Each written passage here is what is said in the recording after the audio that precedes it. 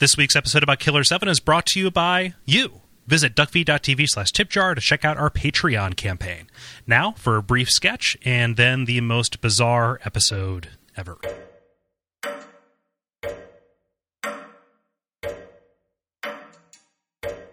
Thank you for your time, Mr. You may call me Scoville Unit G. It was not a problem. My client is very determined to reach an agreement. Yes, I hear Mr. 51 is imaginative. Now, here are the terms. My firm licenses the game of chess to be used in fiction as a metaphor for conflict and mastermindism. Now, I believe you'll find our opening offer to be quite equitable. I agree that it is equitable and fair, but I must consult with my associates. Hello, sirs. I didn't see you fade in. How funny. The clock stopped.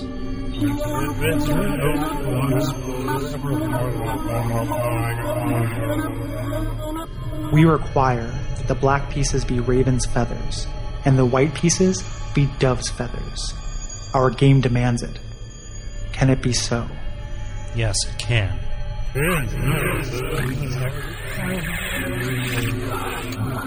We have a concurrent arrangement with Bachiko to represent galactic destruction of the moon by sentient planetoids. Can it be so? Yes, it can, with the proper NDAs.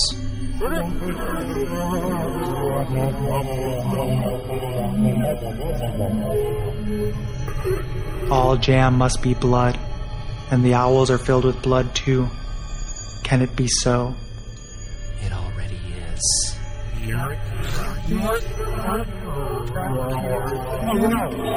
My associate likes you. He issues a warning. Beware the flexor pollicis superficialis smile. Now, we seal our union with a gleeful business hug.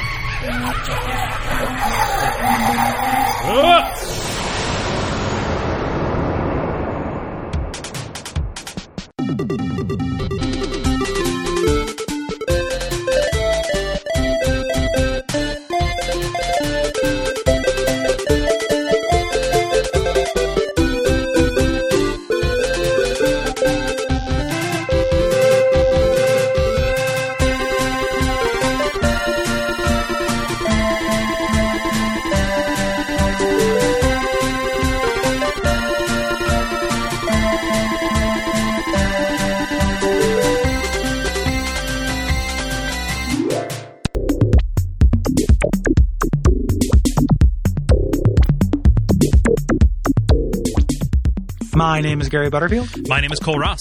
And you're listening to Watch Out for Fireballs. It is a retro video games podcast. And this week we are talking about Killer7, which is a survival horror game of sorts, developed by Grasshopper Manufacture and published by Capcom for the Nintendo GameCube in 2005. Yeah, and this game was suggested as part of our Watch Out for Fireballs Kickstarter by backer Nolan Otto. Yes, thanks you, Nolan. Yeah, thank you very much. Yeah. Yeah. This is the first game by Japanese auteur game developer Suda51 to see a U.S. release. Yes, he had done a couple games before that. He had been working for Grasshopper Manufacturer in the past. And he was brought on to develop this game as part of the Capcom 5, which is a series of kind of GameCube exclusive games that were overseen by Shinji Mikami. This kind of alongside Resident Evil 4, Beautiful Joe, PN03, and Dead Phoenix. Two of those are good games. Yeah, two of them are great games. Yeah. And in this game, we said it was a survival horror game. It's kind of strange. It's really hard to classify. Yeah. You control, quotes, a group of assassins as they run around environments kind of on rails, making decisions about which way to go just at various intersections. And you can switch between these 7 different characters by going to a television in one of Harmon's save rooms. We'll explain who Harmon is. Yep. Or some of the characters by going into the menu. If we don't explain who Harmon is, nobody will. Yeah, exactly. And and people do. People will. So. Oh my gosh. People Man, talk will people about explain it who Harmon is. Oh boy. So... Yep. Combat is a big part of this game. It kind of takes place in a pop and stop fashion as you go into first person mode. Basically, what happens is you'll hear a laugh from one of the invisible enemies in the surroundings.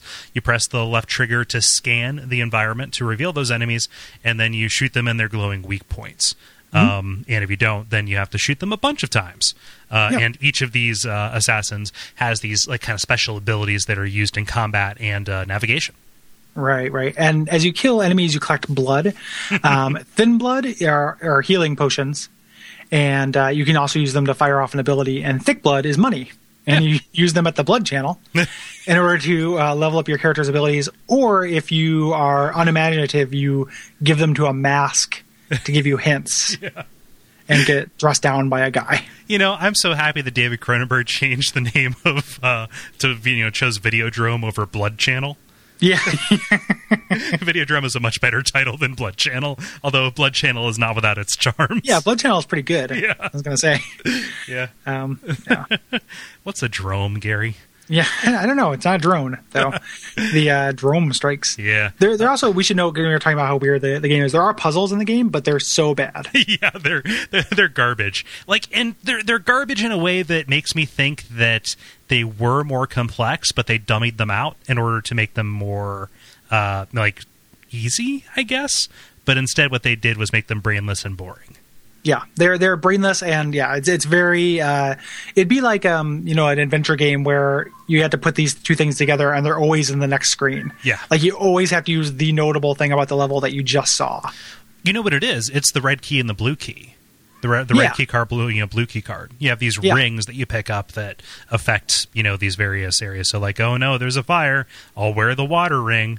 Right. Yeah. Right. Yeah. And there are some puzzles where it's they're reference puzzles. You have to, get information from your environment and enter it in. Kind of similar to, what is it? Flower, Sun, and Rain, which I kind of want to revisit. I don't know it. Yeah. It's it was kind of one of his first games. It was PS2. It was brought over here on the DS. I tried to play it, but it was very inscrutable. Now that I have all the time in the world. Exactly. And now that you have this kind of patience for inscrutability. Yeah, I do. That is the thing about me. That is true. Yeah. That is true. But so speaking of that inscrutability, the developers, they claim in articles and stuff that this kind of weird style of play, the on rails aspect where you're just kind of picking the direction that you go as opposed to actually navigating, and the puzzles were created to intentionally deconstruct the player's expectation. They said Pee-wee's magic bullshit word. Deconstruct, to make it easier, and also to give you time to think about the story while you backtrack. That doesn't make a lot of sense to me. I heard kind of a nifty interpretation, read it on Hardcore Gaming 101. I read that too. Talking about how it's a commentary on American expectations of freedom versus Japanese expectations. Kind of Eastern versus Western. All of it kind of reads like bullshit to me. I'm as much of a fan of a weird interpretation like that. But any attempt to excuse the bad play in this as it's a metaphor just kind of seems no, just accept that it's bad play. Take the good with the bad.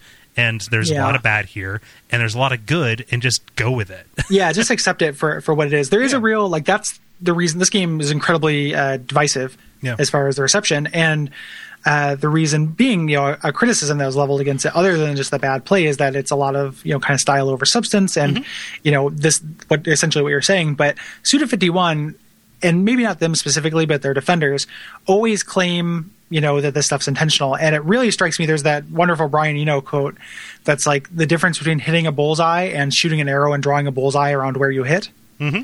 And there's an element of the defense of this and No More Heroes and stuff that I really feel is drawing a bullseye around what you hit. Yeah. The shitty parts of No More Heroes were just shitty. Just saying that and even if it is commentary on a thing, and the point is I'm supposed to struggle through this really awful thing, you can't do that for a game. Yeah. It works in Illusion of Gaia when you're on the raft, and that's it. That's not true. There are a couple other areas where it's fine, but you can't just do it for a whole game. Yeah, definitely. And that's not okay. I say this as somebody who really likes Killer7. Yeah, I was gonna save it for your birthday, but I really like this game too. Yeah. I was kind of amazed to find that I did, but I really like this game. 1 second. It is very, very good. Yeah. It is hard to recommend. Oh yeah. It's one of those games where it's I said it on Facebook, but it's one of the best games that we've done that I think has one of the puts one of its worst feet forward. Oh yeah. Of anything we've ever done, and this is Temple of Trials and Fallout 2 and all that stuff. This has and we'll talk about it in order, but this has a shitty beginning. Yes, it does. And it's so bad. And I was so angry. Like, I'm like playing it. I'm like, I can't believe I fucking have to do this. And now, that we've launched the Patreon and like people are literally paying us to do the show, I am much less likely to do a Sword of Mana and be like, fuck this shit. Like, nobody's paying me for this. I don't need to waste my time on this. But now, like, I feel like I owe it to everybody to, get through all the games we do. And I really was happy I did because it gets so good. Yeah. But man, does it, like, the beginning, there's no way that is like, oh, it's only shitty in the beginning because it's supposed to be, and then it gets good and you're supposed to, nope, it was just a fucking mistake. Yeah, well, they had plenty of chapters later on that could have served that purpose so much better, right? Or it's not like it is, too short of a game. Like, it's like, I mean, it is it's not that long of a game by game standards. Like, it's not, you're getting your 60 hours of epic fantasy or what have you, but it drags at points even when it's good. Yeah. Like, it is too, the stages are too long. Cutting those 2 stages would have made this like a breezy, triumph. Yeah. As opposed to like a kind of bloated near success that's really interesting. And that interesting stuff, like the visuals, dog, like the weird gradient shading and just kind of the chiaroscuro, really high contrast. Like this game is always going to look good. Yeah, that's the Wind Waker lesson. Yeah, like, do cell shading if you want your game to always look good. Yeah, and if you want to age like shit, do anything else. Like, exactly. If you want it to look like mud monsters running around on a 4 pixel by 4 pixel screen, just do anything else. But this. Good. Yeah. I was just gonna say, make it look like a cartoon. Yeah, because that's a timeless thing. Yeah, and like the plot, there's something there. Like, I would call it. I mean, it's incredibly hard to relate, but it provokes thought, and it like references things that I don't necessarily have readily at hand. Like, it pulls from actual like geopolitical history and shit. Like, in a way that feels like, for all the juvenile kind of, sophomoric stuff in this, that feels like more sophisticated than anything Kojima does, but like an order of magnitude. It is sophisticated. I was trying to think of that because I read on GameFAQs there's a really lengthy dissection of what's actually happening in this game. Yeah. Because I would be lying if I said I got more than like an inkling of it. Yeah. When I played the game. Like, I didn't. I was like, and at a certain point I was just kind of along for the ride and not, analyzing or anything. But there's a really like intense structural deconstruction of this. It's the magic word. Like, when you hear it, kill yourself real loud. But I realized, like, I don't think this guy is wrong. Like, I think this stuff was all intentional. But by obfuscating something this much, you're not doing anyone a service, I feel like. It's also a very sophisticated story that deals with themes and things I don't care about.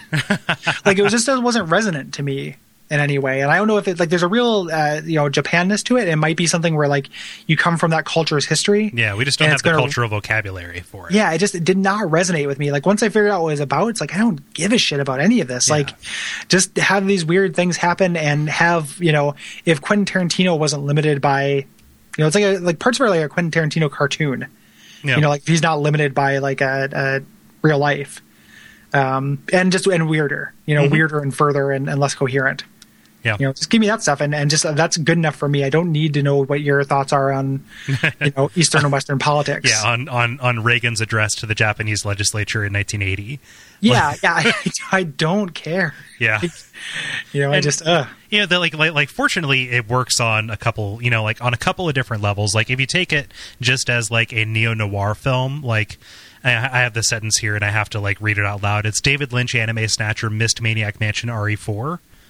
Is at least a partial recipe for this. Like, if you take this as like a David Lynchian, noir film where like you're trying to figure out who's manipulating who, like, I feel like it works to a certain degree. It kind of works, but it also like holds together in a way that just doesn't make any sense. Like, there's no sense given to screen time is not equal for equal, matters of importance. And the Tarantino thing, I think, is huge in there. Like, that's the only thing I would add to that. Like, it is very accurate, but there's so much like Tarantino-y this and this. I'm like, that can be distasteful. Like, it's not a hip thing to be really into that, but like, there's a lot of it here. Yeah, I feel like there are characters that are straight out of that. So, yeah, but, yeah. Is that the surprise you were alluding to that you ended up coming around? Yeah, because it by all accounts, this was like something I was going to hate, and it seemed like it's something I was going to hate, and I hated it for the first 2 hours playing it. I was dreading this episode so much. I was worried it was going to be like a knockdown, drag out kind of like like end of Indigo Prophecy kind of thing. Like, or like I was like, oh man, I don't want to like go into this and have feelings get hurt. No, nobody loves the end of that. But like, I mean, we've never got that drag out. Oh yeah, like it's never been that bad. But like, this could have been it. Like I like this more than I like Deadly Premonition. Like considerably more. I don't think it's a better game. I think Deadly Premonition is really interesting and probably. I mean, maybe I do think it's a better game. I don't know. It got to me in a way that I wasn't expecting. Like, it's very surprising. Mm-hmm. So yeah, that is a lot of Overture, but like it's I don't know. It's such a weird game. Like we're gonna get into it, and we're not going to get positive again for at least 3 chapters. Yeah, so there's a lot of garbage. We're gonna complain about how inscrutable and how hard it was for us to figure any of this shit out initially.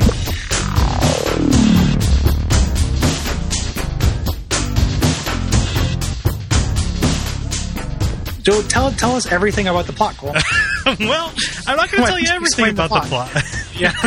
So you have to realize there was a promise made to Japan. Okay, so let's go back to post-World War II. 1957. Yeah.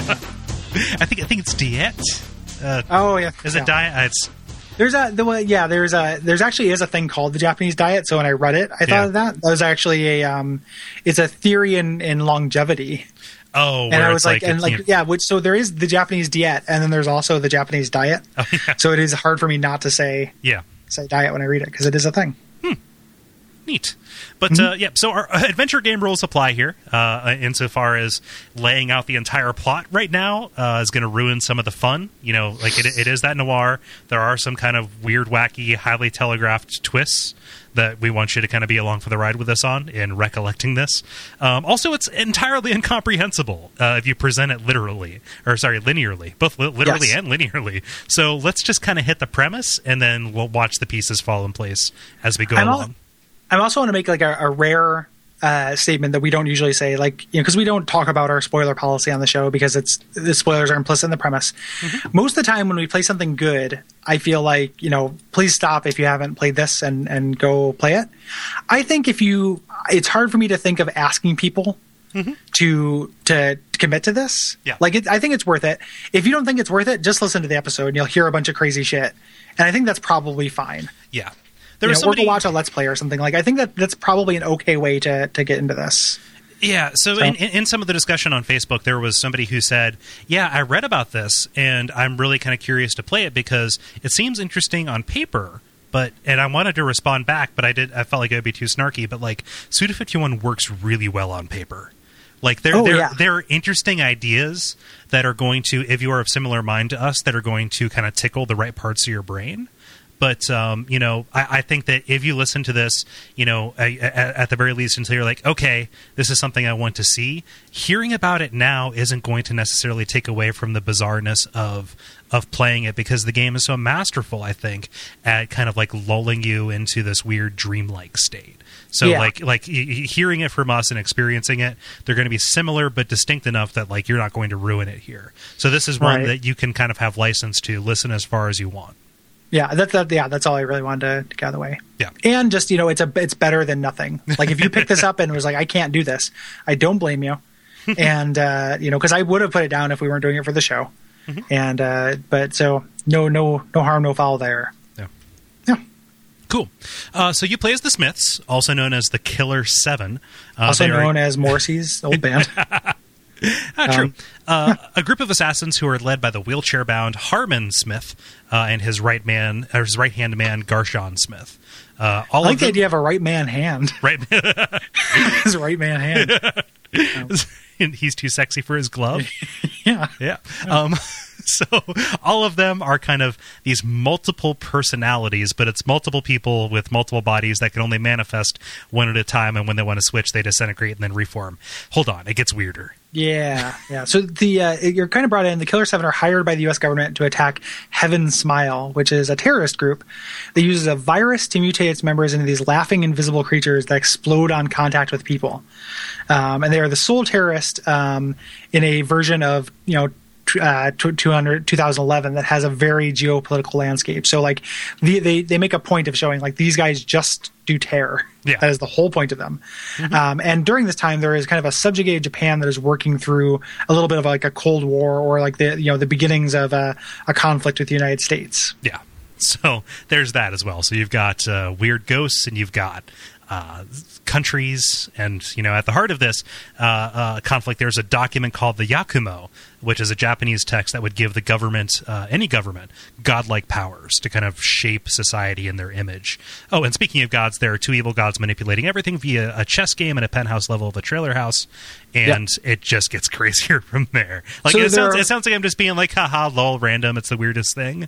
Like I am not like prone to that kind of thing. It really does. Yeah. Yeah. And there are four, you can hear there are like 4 levels to the plot. And I think one of the things I realized is that like certain ones are very interesting to me and certain ones are not at all. Yeah. Like if you have, so you have the and the guy brings it up in that deconstruction secret word, kill yourself thing, which is like one. Stop saying kill yourself, please. Sorry. So, the personal level with Garcian and Harmon and stuff, I think is really cool. Uh-huh. And the terrorist like kind of level, pretty neat. And the cosmic level, okay. Yep. It's the political stuff that just fucking lost me. That's they spend so much time on that, and that is just not very interesting. So, but some of it is very cool, and I think that's what actually kept me going. Like I was always interested in what happened to the Smiths. Definitely. And they have a very interesting mythology behind them. Like, and as you go on, so the idea is that you're an assassin, and that's kind of a running theme in Suda51's games. Is kind of like just this notion of like, oh, what is somebody who's hired to kill, right? Yep. And this again, Suda51 is this weird mirror version of Kojima, right? Like what does it mean to kill? What does it mean to be a hero, et cetera, et cetera. Like, and one of the awesome things about this, and what we're going to get into as we establish kind of this rhythm that each of the missions falls into, is in that personal and spiritual level, all of your targets come back to visit you as kind of this Greek chorus of ghosts, right? Yeah. Yeah, anyone you kill can show up and give you some dialogue at any given point and is always with you, which is a resonant kind of theme. Yeah. One of the things, so you start off with it, you have your different targets. You're doing target 0, Angel. And when you first start, it gives you your mission number, and it says like mission 34. Yeah. I think like you're starting in the middle, like this has been going on for a long time, which is kind of important later on. And it gives you a little subtitle. There's a free-for-all building at the Celtic building. Yeah, free-for-all battle. It's a free-for-all building. Yeah, everybody bring your Legos and play Killer7. Yeah. It's got slides instead of stairs. It has 4 arcades, 1 comic book library, and 2 swimming pools. Yeah. Be sweet. Yeah. Sweet. Helicopter pad on the top. Hell yeah. Cole Ross, 2nd grade. Yeah. Yeah. But you're headed here, and really the only mission that you have so far is kind of the stated mission of the Smiths, which is to stop me if you've heard this one before. No, it is to take out kind of these Heaven Smiles. So they identify that there are 14 of these kind of acting in a terrorist cell, but that quickly is let's say proven incorrect. I can't find the right word for that, so I'll stop talking. They're under the wrong impression. Yeah, when they're under false pretenses. Yeah. So you start off as Garcian, and you're introduced to kind of the aesthetics of the game, the like low camera angles when you're walking and everything. And as soon as you pass by this security camera, you switch into Dan Smith. So like 3 things that will switch you into another character: security cameras, a certain television, and then exploding into like a blood storm. Like those 3 things will turn you into somebody else. And Dan Smith is another one of those, like, I feel like he is a reference to an anime. Like he is like a Lupo or Lupin? The guy from Cowboy Bebop. Lupin. Yeah. Or the guy from Cowboy Bebop or something. Yeah. He's Irish. He's Black Irish. Yeah. Yeah. That's neat. Kind of a Boondock Saints kind of thing. Oh my God. No, I don't think the Boondock Saints are neat. Huh. And you're given this tutorial by Iwazaru? Yeah, Iwazaru. Yeah. Iwazaru, who is like a gimp. On strings. Yep. So he can only move. He's kind of held up by this ventriloquist, bungee cord kind of thing almost. And he pops up, and he's kind of, is it unfair to say your Tingle figure? Yeah. Like one of some. Yeah. One of a couple. And he has this goofy voice, and he has these vocal tics. Mm-hmm. I can't remember. They change every level. Yeah, so every chapter. What's the first one in this one? Like the first one is I forget. A tight spot. Yeah, a tight spot. We're in a real tight spot. Tighter than tight. Yeah, tighter than tight. But he also speaks so slowly, mm-hmm. and he's the only guy who's going to give you direct instructions on how to play the game. Yeah. Like, I love that you deal with this short tutorial later when you can actually do the kind of dictionary and learn, how to do everything and what the game is about. Mm-hmm. It takes fucking forever to listen through his cute, this is a tight spot. We're in a really tight spot. Yep. In order to do this. Da da da da da. In the name of Harmon. In the name of Harmon. Like these, and you can't skip through, or you can skip it, but you can't read it and click through or anything. Like, there's no way to speed it up, and it takes forever. It's one of my least favorite tutorials, in video games. Here's what a blasted hellscape my mind is. Like, for Iwazaru and for some of the Remnant Psyches, I would be in the middle of it, and I'd be paying attention, and I would think, okay, I can check my phone. But you can't, because they don't speak English. Or they do. Like, in the Japanese version of this game, they are speaking, and I read this online, so I'm going to use the term, even though it's not the best term. I don't know if we can say English. Yeah. Like, they spoken Japanese accented English. Mm-hmm. But the syntax is really weird and everything, because the people who spoke it were not great at speaking English. Mm-hmm. So they thought it would be more confusing if they left it like that. So they actually added the ghost voices and subtitles for the American version. Yeah. Which does mean you can't look at your phone. You can't do anything during that, which I would do all the time. Uh-huh. It's so bored. And then oh, fuck, I can't do that. Mm-hmm. But it's also worth saying that this is the only place where there are subtitles in the game. So, yes. Yep. So big check in the negative column for this game for not having for not having subtitles, and B, for having dialogue so compressed that it makes Final Fantasy XII sound like Metal Gear Solid 4. Yeah. Like, it is unlistenable. Yeah, it is. I had to look up a script. Yeah. Yeah. Ugh. Yeah, but yeah, so he's one of the Remnant Psyches, and he kind of lays out, where these things come from, saying, hey, some of them wanted to die, some of them didn't want to die. I was one of the ones who wanted to die. You did me a favor, and him being all gimped up, and also his extremely subservient manner towards you, is a little bit creepy and unsettling. Yeah. Yeah, or a lot creepy and unsettling. Yeah. Yep.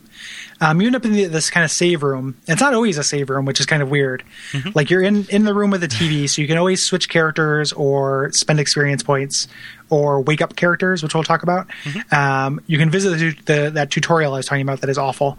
And sometimes you have Samantha, who is in save maid mode, where she looks like a maid and she'll save your game for you. Mm-hmm. But then when the lights are off, she is just this kind of wild teenager. Yeah, she's a millennial.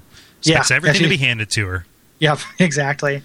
I don't know why she doesn't just, get a job and buy a house like anybody else. And that got frustrating to me too, because they're not consistently save rooms. Right. Not that it matters that much, because I only needed a save room when I wanted to stop playing. Mm-hmm.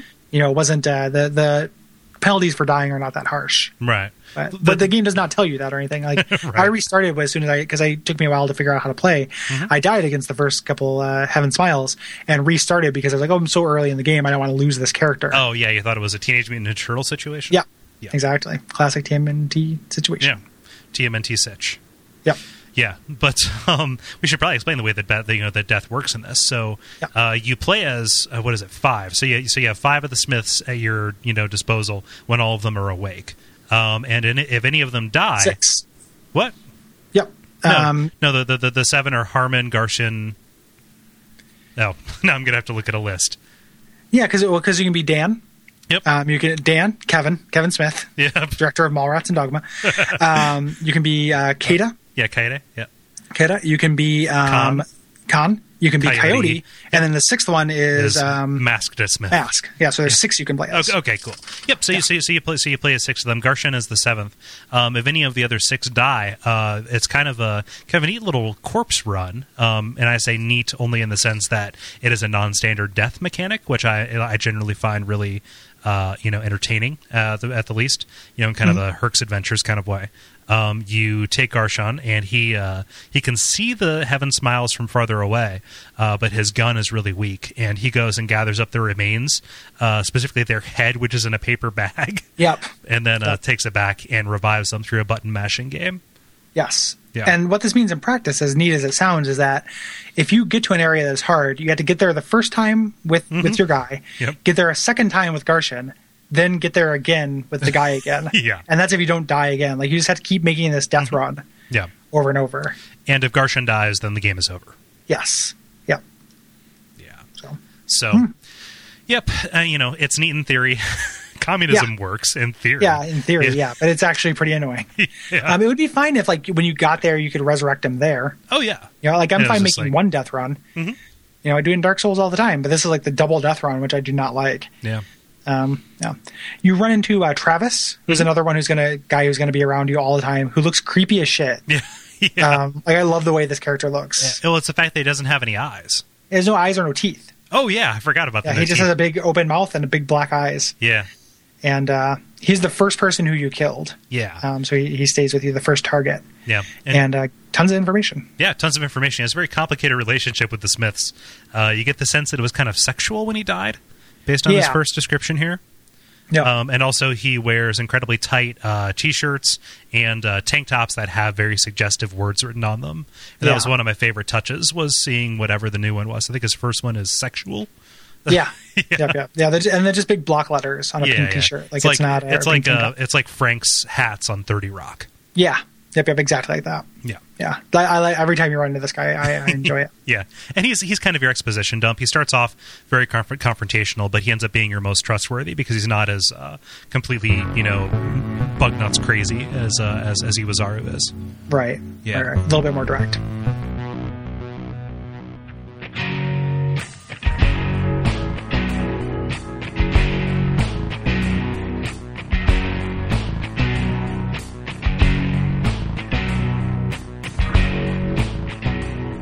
Yeah, so, you have Dan here, and, Dan is your primary combat guy. I ended up using him a lot just because he got results. Damn it. Yeah. Yeah. Well, it should be noted that, like, in reading online, like, I ended up using him a lot as well, but you can build up, like, since you have a level up mechanic, you can build up whoever you like. Mm-hmm. Like, a lot of people, like, Khan is very good for things, even though I barely ever used him, according to the internet. Like, I chose Dan, but you don't have to choose Dan. Yeah. And, like, the nice part is, with the exception of a couple of enemies that you, like, need specifically mask to play, tons of to fight. Yeah, like, the second half of the game is all mask all the time, which is really dumb. Yeah, because it completely breaks your rhythm to go into it. Like, all of them are pretty competent at fighting. Granted, Kaede was pretty useful too, so it was all Dan and all Kaede all the time for me. But as you switch around them, none of them are entirely useless in a fight. So there was like a natural as you progress, and because their health bars are persistent, it was like, okay, I'm going to use up this one a little bit, then switch to the next one, and it was kind of fun to approach these different fights, with a character that has a different, moveset. I actually like the shooting in this game a lot. Yeah, I don't know if I do. I don't think it's necessarily bad, but I don't love it. Like, it's a little fiddly. I felt like what it is it's. I think it was my spread stat or whatever my waiver stat was not high enough. So I just felt like I would miss when I didn't feel like I should miss. Yeah. And that was the first one that I leveled up on every person. I think I got that to level 2 or 3 before I did anything else on all of them. So I always ended up doing power or whatever would give them like the special ability. Yeah, that they would have. I didn't like that, and I also don't like the shooting in that. I feel like if you're gonna have a rail shooting game, you should only ever have enemies coming from the front. You should never have things coming from behind because, all I can do is hear it. I don't know what direction it's coming from. Yeah. And I can kind of swap back and forth, and I can see what they were trying to do to make that tense where I'm looking behind me, but it didn't work. Or if you go up to the end of a T intersection, and, okay, so do I have to just sit here and wait and see if the thing comes around the corner, or do I risk going around the corner and just running right into the thing because they blow up when you touch them? So I didn't mind the shooting. I came to be okay with it, but I never, liked it. Like, I got... fine. Yeah, it felt simple enough, and the variety in the enemies, especially towards the end, just the way that they were mixing it up, made for interesting play for me. See, I would agree with that part, except for I would say in the middle, because near the end it was way too much mask show. Yeah, I suppose. Way too many mask only enemies. But the middle, there was definitely a period where I think it's right around when they start introducing the rolling enemies, the spherical ones. I like that. Yeah, that's towards the end of Sunset. Yeah. Yeah. What I will say about the enemies coming from various directions, it is kind of bullshit when they come up from behind you. However, the fact that they are invisible makes you paranoid as shit. And that is one kind of instance where I will take that seems like an intentional choice, because you hear that laugh and immediately you are locked down, scan, see where this thing is. And there were a lot of times where I lost vigilance and got hit by something. It's like, oh, I should have been paying more attention. Like I should have been more afraid. And that to me is pretty effective horror.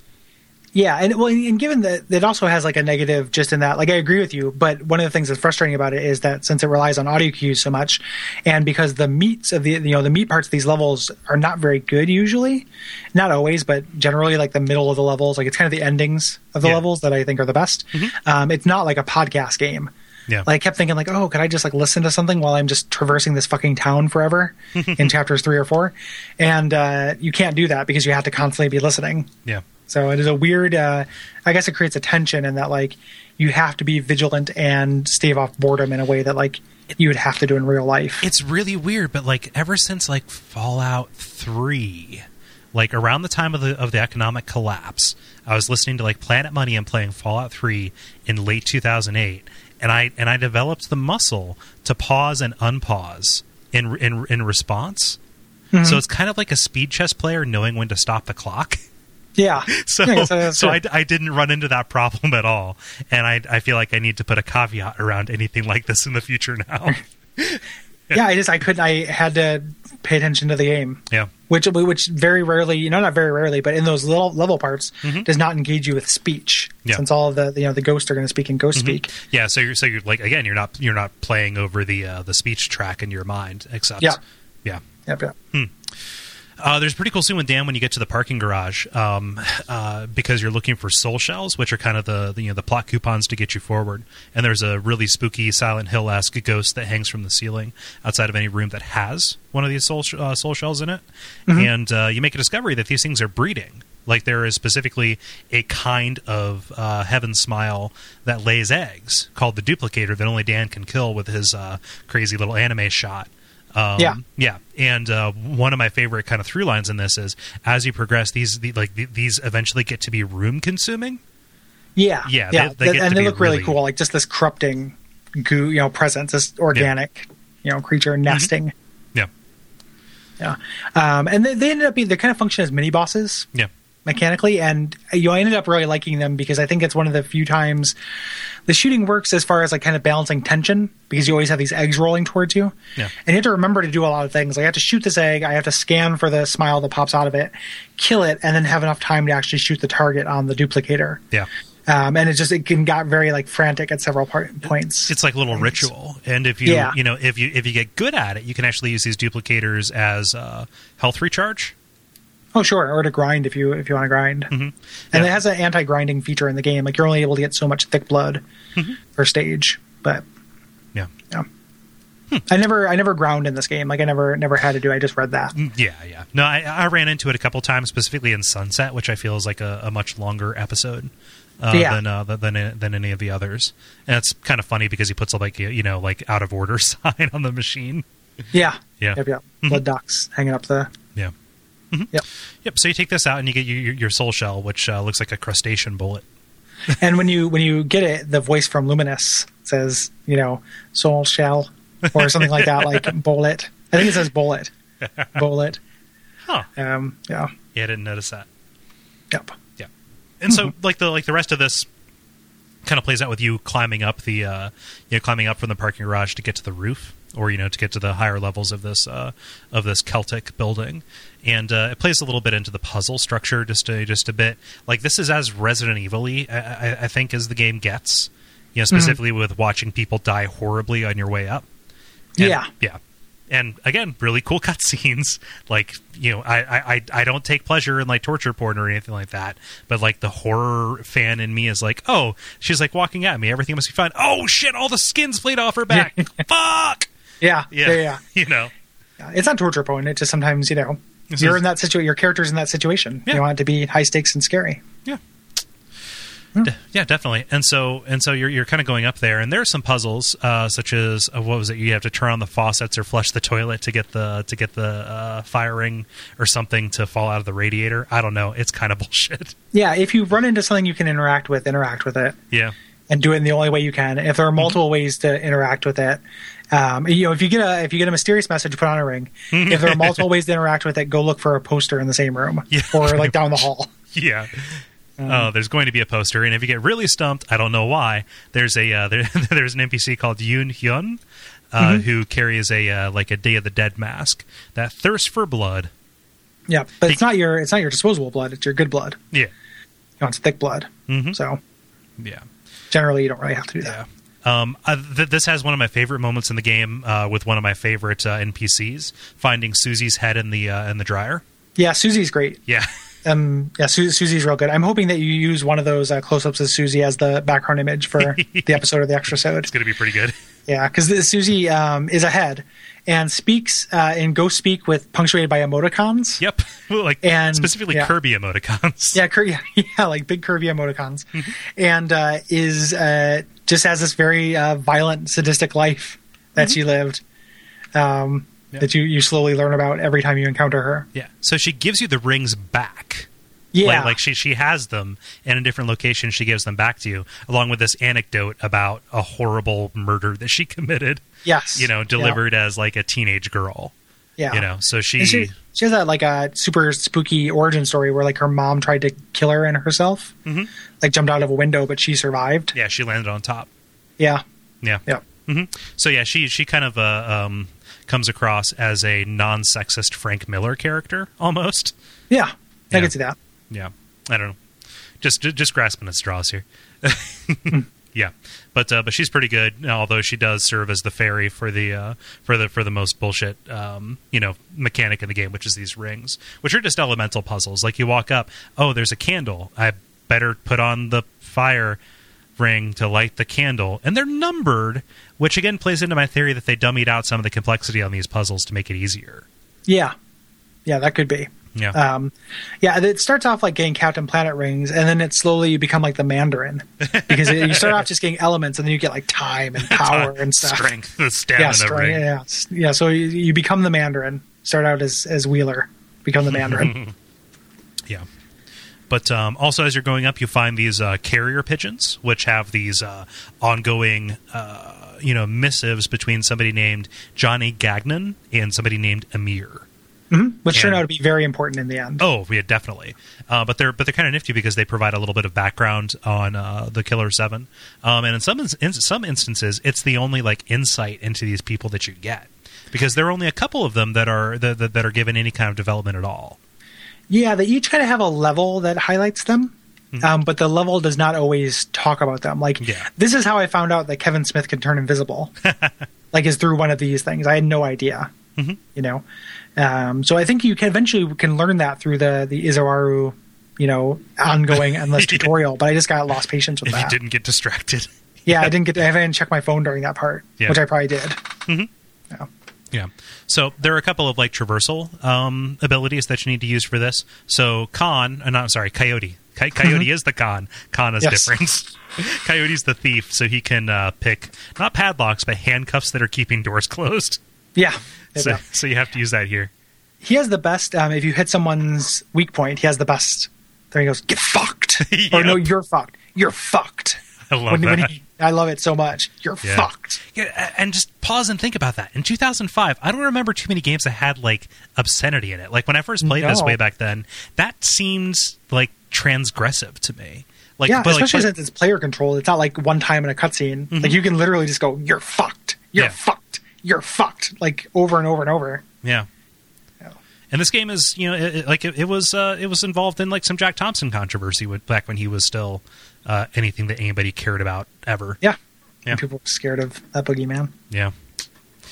But there's also Kaede, who disturbingly slits her wrist to knock down barriers. She has Iwazaru's wife as kind of her remnant psyche, who helps her kind of take those down. So, and she wears a blood spattered dress to represent what is it, traitorism? Yeah. Deceit. Yeah. Yeah, and she has like kind of power over blood too. There's a part where she specifically like sucks blood off of a wall. Yeah. In this part, and it's the it should be noted that the code that where this part is a Smith's lyric. It's How Soon Is Now. Oh, is what it says on there, which is the title of I Am Human and I Want to Be Loved, like that song. Oh, cool. Yeah. So another Smiths reference. There are a couple like pop culture references, like specifically like when you get blood, you'll get these little like got blood. Yeah. Or all you need is blood. All you need is blood, which is the best one. Yeah. There's never any narrative justification for why you're blood powered, and insofar as like except for all humans are blood powered. So yeah, it's the same narrative justification while we're blood powered. So. But I don't go looking for it. Sometimes I give it away. Yeah, give it away. Yeah, and so precious.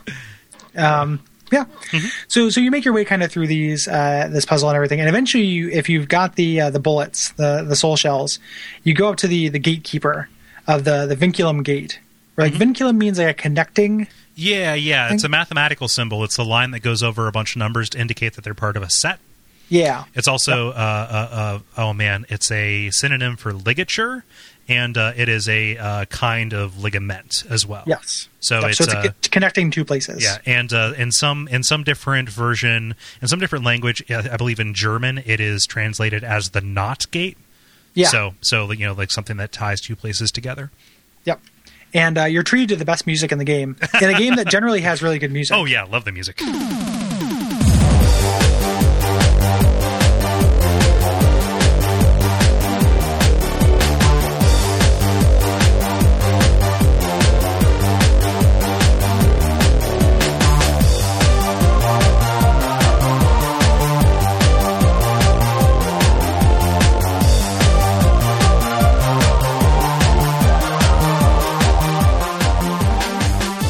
And this is great. And all you do is run through hallways to it, yep. Which is awesome. Like super subversive. It's like, hey, get pumped. Get pumped for nothing. Yep. But that music is so good. Mm-hmm. So good. Yeah. And most of the things that we're describing, like going through this gate and going into the hallway with the awesome music, you're going to do it over and over again. And so, like once you figure out what that rhythm is, I forget what I texted you, but I think I said like once you figure out the cycle and you can kind of predict it and go with it, eventually it becomes like predictable, and some of the what the fuck goes away. Right? That's what I thought. You told me that, and I was like, okay, well maybe I just need to get this rhythm in order to do this. And I think the game just gets better. I don't think it's learning the rhythm. I think it's just the game, correlation. Yeah, it's just the game happens to get better at the time when you do get used to it. And even thinking back to the first time that I played it and playing it now, like, just, oh my gosh, how did I ever do it? This must have been, kid patience. I was in like my senior year of high school at that time, obviously with a very rousing social calendar, and oh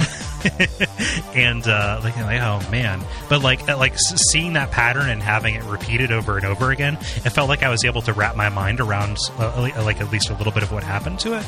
So you got a sense of kind of like the size and shape of it, and so that kind of made me feel more comfortable with it and like kind of more receptive to like what was going to happen, as opposed to thinking like, when the fuck is this going to end? Start to make sense. Yeah.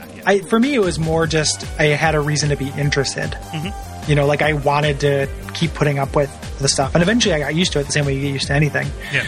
But it was, I wasn't feeling as discomforted by it as I was kind of angry and bored. Mm-hmm. And then eventually, it just picks up. First I was sleepy. Then I was sleepy. And then I tried to listen to a podcast and couldn't. Then I checked my phone.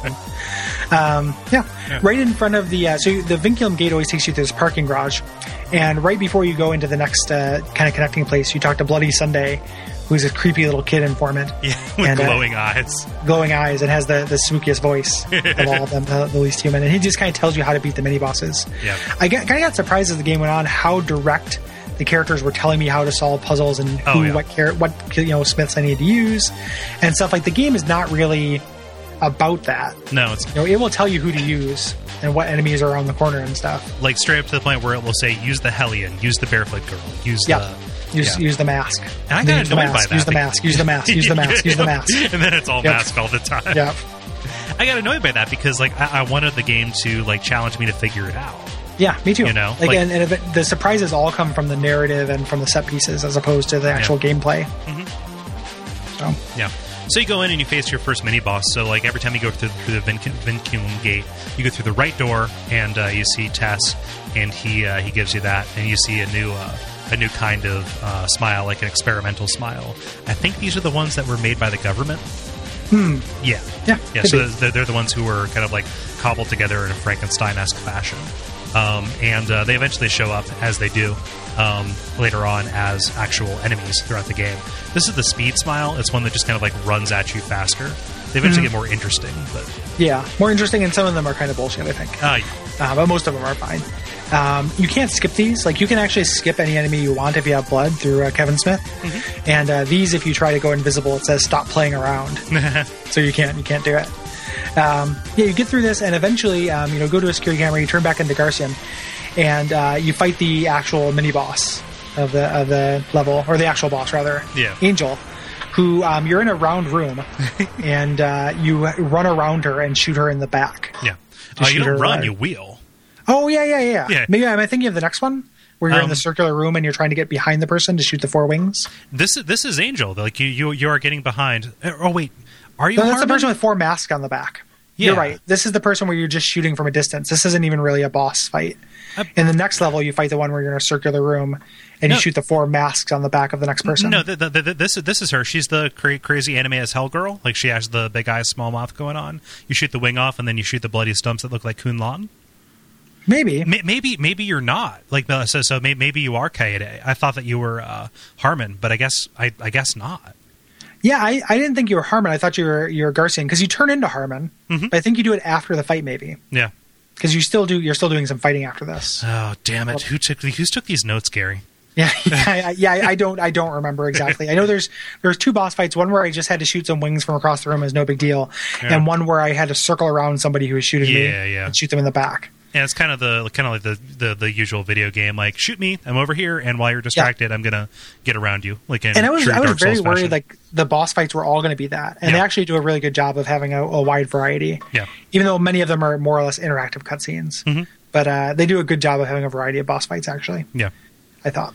Yeah, and I like, so I get the sense that the game is making fun of anime. Yeah. Or at the very least, it is a loving ribbing that it's giving it. But yeah, like there are at least two instances where somebody anime as hell shows up, or at least three, actually. Yeah, and one that's amazing. Yeah. A little bit later on.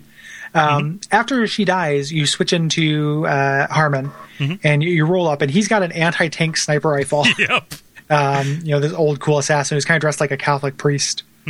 And you run into Kunlun, and you find out that you're kind of old friends, or you have some kind of relationship. And he has a glowing hand. You can just shoot him and nothing happens forever. But you have to shoot his hand, and he catches the bullet and flies across the city. That's so cool. It's super cool. It's very anime as well. Yeah, I know. But still very cool. Yeah.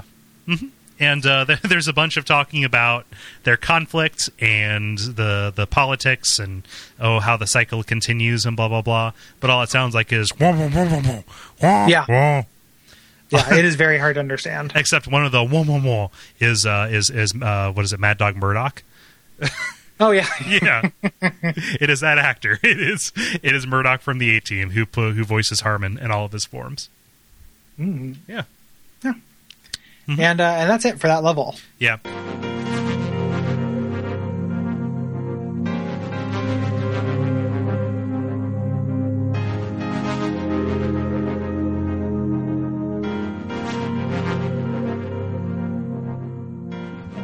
No real information about the world is given here, except that there are ghosts, and it doesn't leave you with very many answers as to what's going on. By the end of this, I felt like I had a little bit of a grasp, at least on how it goes. Like, I felt like I was in a little bit of a flow, especially in regards to how to navigate some of the spaces. But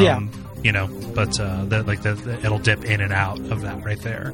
But I agree with you that this is a very bad first impression. The second chapter, I think, is very bad as well. Yeah. Or the second part. I think the second part is actually a little bit worse because it's like twice as long.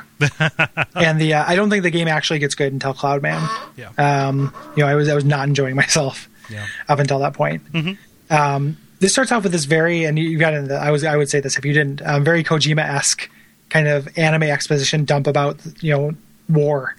And by 1998, all nuclear technology, except for intercontinental ballistic missiles, were destroyed in the missile shows, which was this, them being kind of detonated in the sky. Yeah. And, which would have shut down every single piece of electronics and sent us back into the Stone Age. But we digress. Yeah, they just wanted to say missile shows. Yep. And international travel was shut down to stop terrorism. Instead, there are intercontinental railroads, which is interesting in a massive city over the ocean that you'll never see or interact with or anything. It's just a throwaway detail. Yep. And eventually, the Heaven Smiles show up and blow people up. So yeah.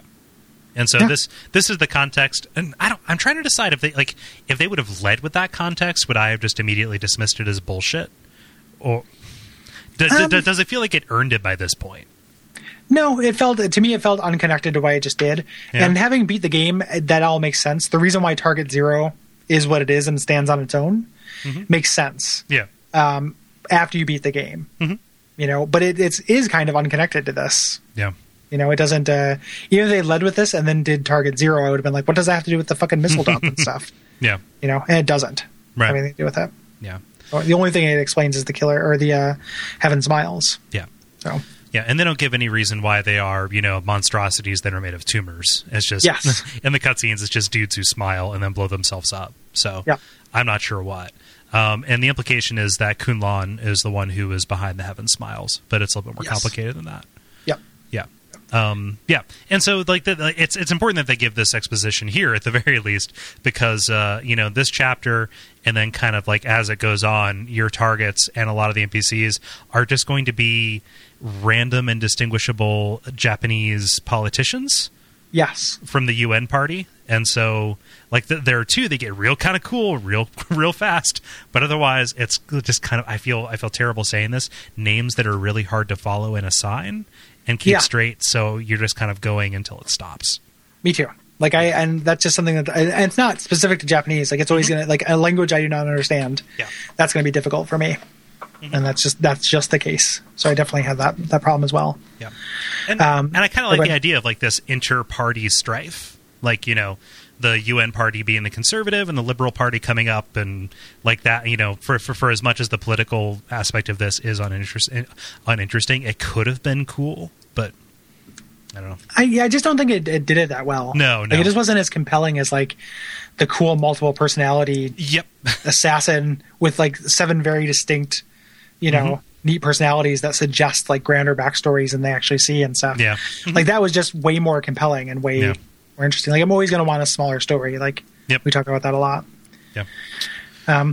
So you start off with it. You're going to have this kind of repeating thing where you start off in Garshin's trailer, and the first thing you're going to notice is that there's kind of screaming going on all the time. Whenever you're here, there's yelling. Yeah. And you don't really learn what that's about until way later. But you don't really know where to go. You go into Harmon's room, and Samantha in teen mode is just you give it she's a caretaker but doesn't want to do it. She keeps talking about how she has to get to class and she's mad at him for not eating. Everything. And one of the things, so we know there's multiple personalities involved. The game is going real hard to suggest that all this stuff is happening in his head. Yeah. That's the conclusion I came to at this point. Oh, this is a fantasy of a man who's dying, an old man who's dying. Yeah. He's did you think that as well? Yeah, definitely. Yeah. Just because everything leads to him or points to him being kind of the host for all these different personalities, and this is his way of projecting himself outward. So even on the metaphysical level, what it's doing is trying to put him at the center of it. Even going so far as on the box art, Harmon is at the center of it. And specifically having him kind of be in a vegetative state. Yeah. It was a little bit like a shitty not shitty version, a way better version of Sucker Punch. This is him being abused, and this is the cool fantasy life he's making for himself. Have you ever seen Identity? No.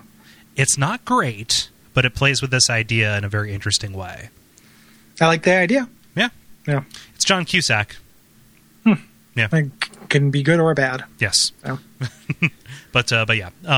That's what they're pointing it to. Elder abuse is awesome, isn't it, guys? Yeah. It's very uncomfortable. I found happens a lot. It's almost as cool as fucking an old dude. Yeah. which also happens later. Yeah. This just in general, I didn't want to see what happened here. Samantha is the worst. Yeah, she's like, pretty rough in every regard. So like people, the kind of spiritual successor to this that came out, Killer is Dead. Got a lot of flack for, rightly so, for having those kind of like oogling mini games, like where you have to like look at a lady's chest until you get points, kind of thing. Yeah. Yep. Even this kind of has like some real exploitative stuff that I'm just not comfortable with. It's that flashy style, like sexy, kind of thing he's going for. Yeah. And it's like it just doesn't. It's the Tarantino in him. Like, yeah, not into it. So eventually you turn into Harmon, right? Is this the first level where you have to turn into him on the TV in order to get out of the thing? In order to get him to kind of come alive. Yeah, and then you can talk to him, and you get this. Garcia kind of bows to him, even so you get even more of that impression that he's the main figure, which actually does end up making sense in the end as well. And there's this repeating element of getting this phone call where Mills calls you and says, the Republic Party could use your vote if you haven't decided. And this is very much like a way that the government or people are communicating to the Killer7. Yeah, like, come meet me. I have a job for you. Mm-hmm. So. Yeah, come meet me at the same overpass in Seattle every single time. Yep. Do you think Suda 51 thinks that everybody in America lives in trailers? It's a good question. Yeah, it may be. All evidence points to yes. Yeah. Yeah, trailers or hotels. Yeah. Yep. Mm-hmm. But you go there. I like Mills a lot. He's a cool character. Yeah. Yeah. Yep. Yeah.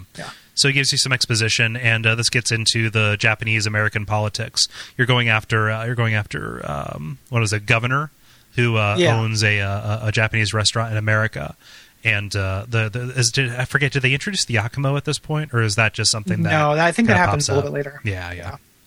Mm-hmm. Yep. But you're going to go there in what could be a really interesting, like, architecturally kind of place, but isn't. No, not remotely. Yeah. The restaurant? Yeah. Yeah, it's awful. Like, it goes on forever, and it just keeps going and going and going. Yeah.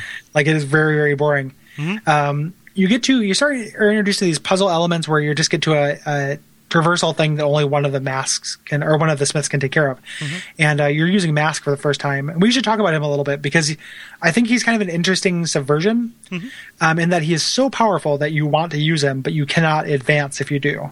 Because he cannot collect blood because he shoots grenades. Mm-hmm. So that you can't collect blood from an exploded corpse. But you want to use them. Like, that temptation being there the whole time is pretty neat. Yeah, I think. I always found him a little bit underwhelming, because I liked the ones who kind of had like a higher rate of fire. A little bit, or were a bit more precise. I found his the fact that he dual wields grenade launchers, which is pretty sweet. He is a luchador. It is metal. Yep. Or at least it is mariachi. Is it mariachi?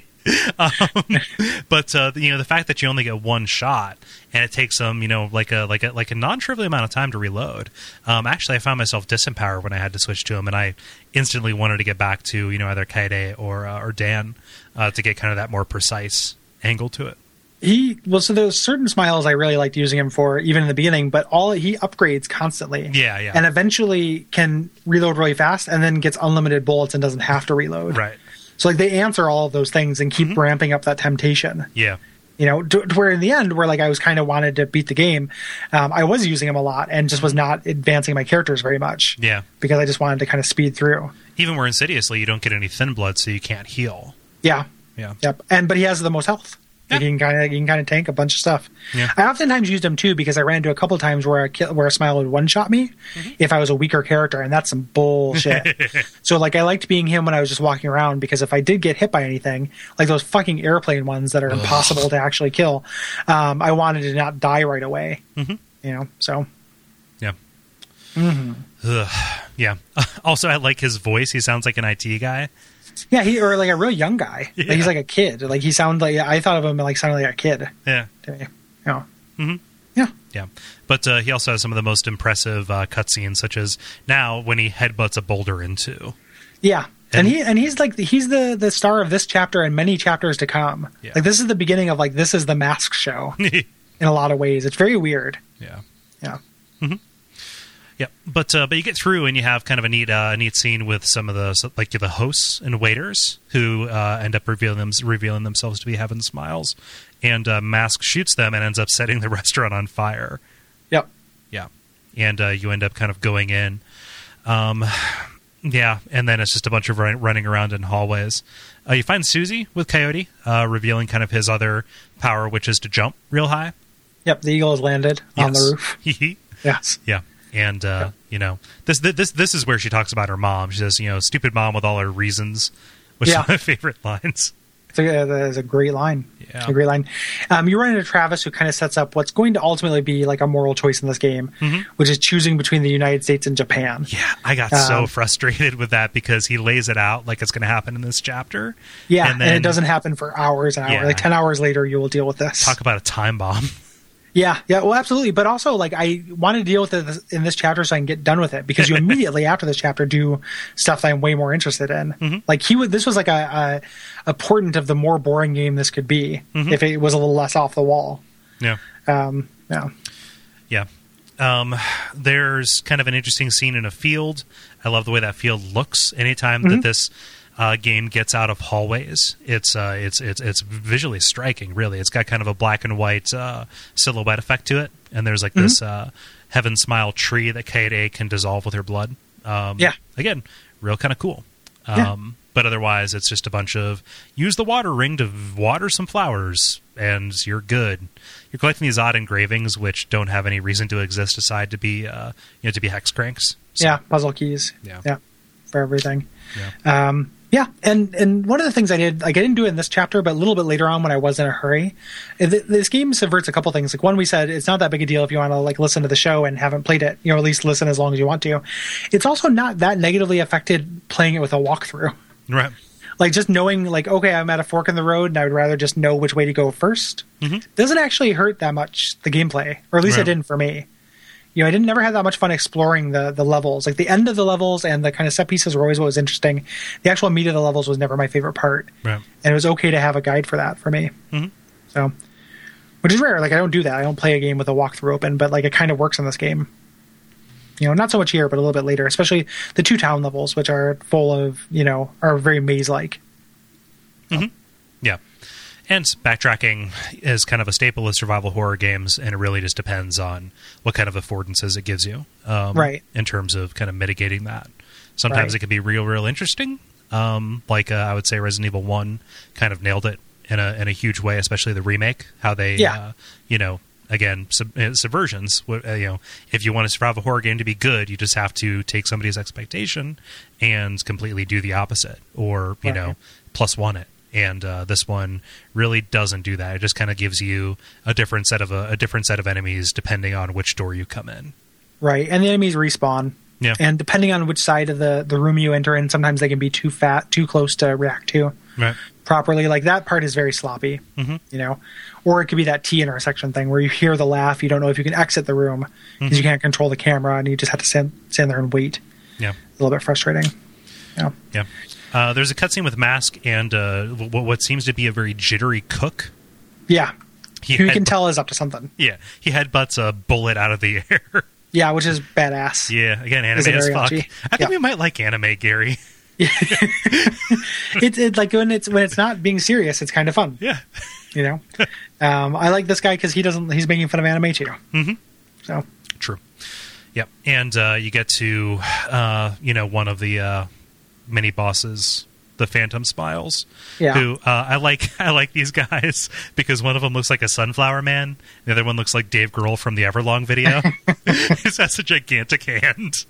And I like them too because they're no big deal. Like, they're fun to kill. Like, the weak point is easy to get. Like, it's satisfying to hit these weak points. And like, some of them, the ones that roll that are not spheres, like, they're ones that are just a little too hard to hit, or those plain ones which I mentioned. But these guys are great. Yeah. Did you ever miss the weak point on these guys? Yeah. And they warp up to you. Yeah, teleport in front of you and blow up. Yep. Yeah. Those rolling ones are kind of cool too with the green face. I like the green-faced ones. Yeah, the green-faced ones, especially because they make like a little music box sound as they roll. Yeah. And they look like Solaire shields. Like, they're like little Solaire spheres. Yeah. And then this level also introduces the bomb head ones, which just have the shutters on them. Yep. Also, no big deal. So yeah, this is the part I was talking about when they introduced the sphere ones. This is where I like the variety of enemies, and they all feel manageable, and none of them feel cheap. Yeah. Yeah. Yep, and kind of the ending cutscene of this, I hesitate to call it a boss fight because, like, really what it is, you have Julia, who looks to be the secretary for Fukushima, who's the target. She's actually an assassin and kills him and challenges you to a duel in a burning building, and really the duel is who can shoot the other person 4 times. Yeah, you just tap. Yep. You just shoot, and then you get scored at the end in a very arcadey way. Yeah. Yeah. Mm-hmm. Which I kind of like it. Yeah. You think that this would be the end of the level, and this would have been plenty big. Oh, yeah. for the level, but it is not. It is now. There's now part 2 of this. There's a whole second part. Yeah, which is just as big. Which would have just been another target, except they wanted to make it so that there were only 7 missions total. Yeah, as opposed to the reality, exactly. which is there are somewhere approaching 12. Yeah, pretty annoying. Yeah.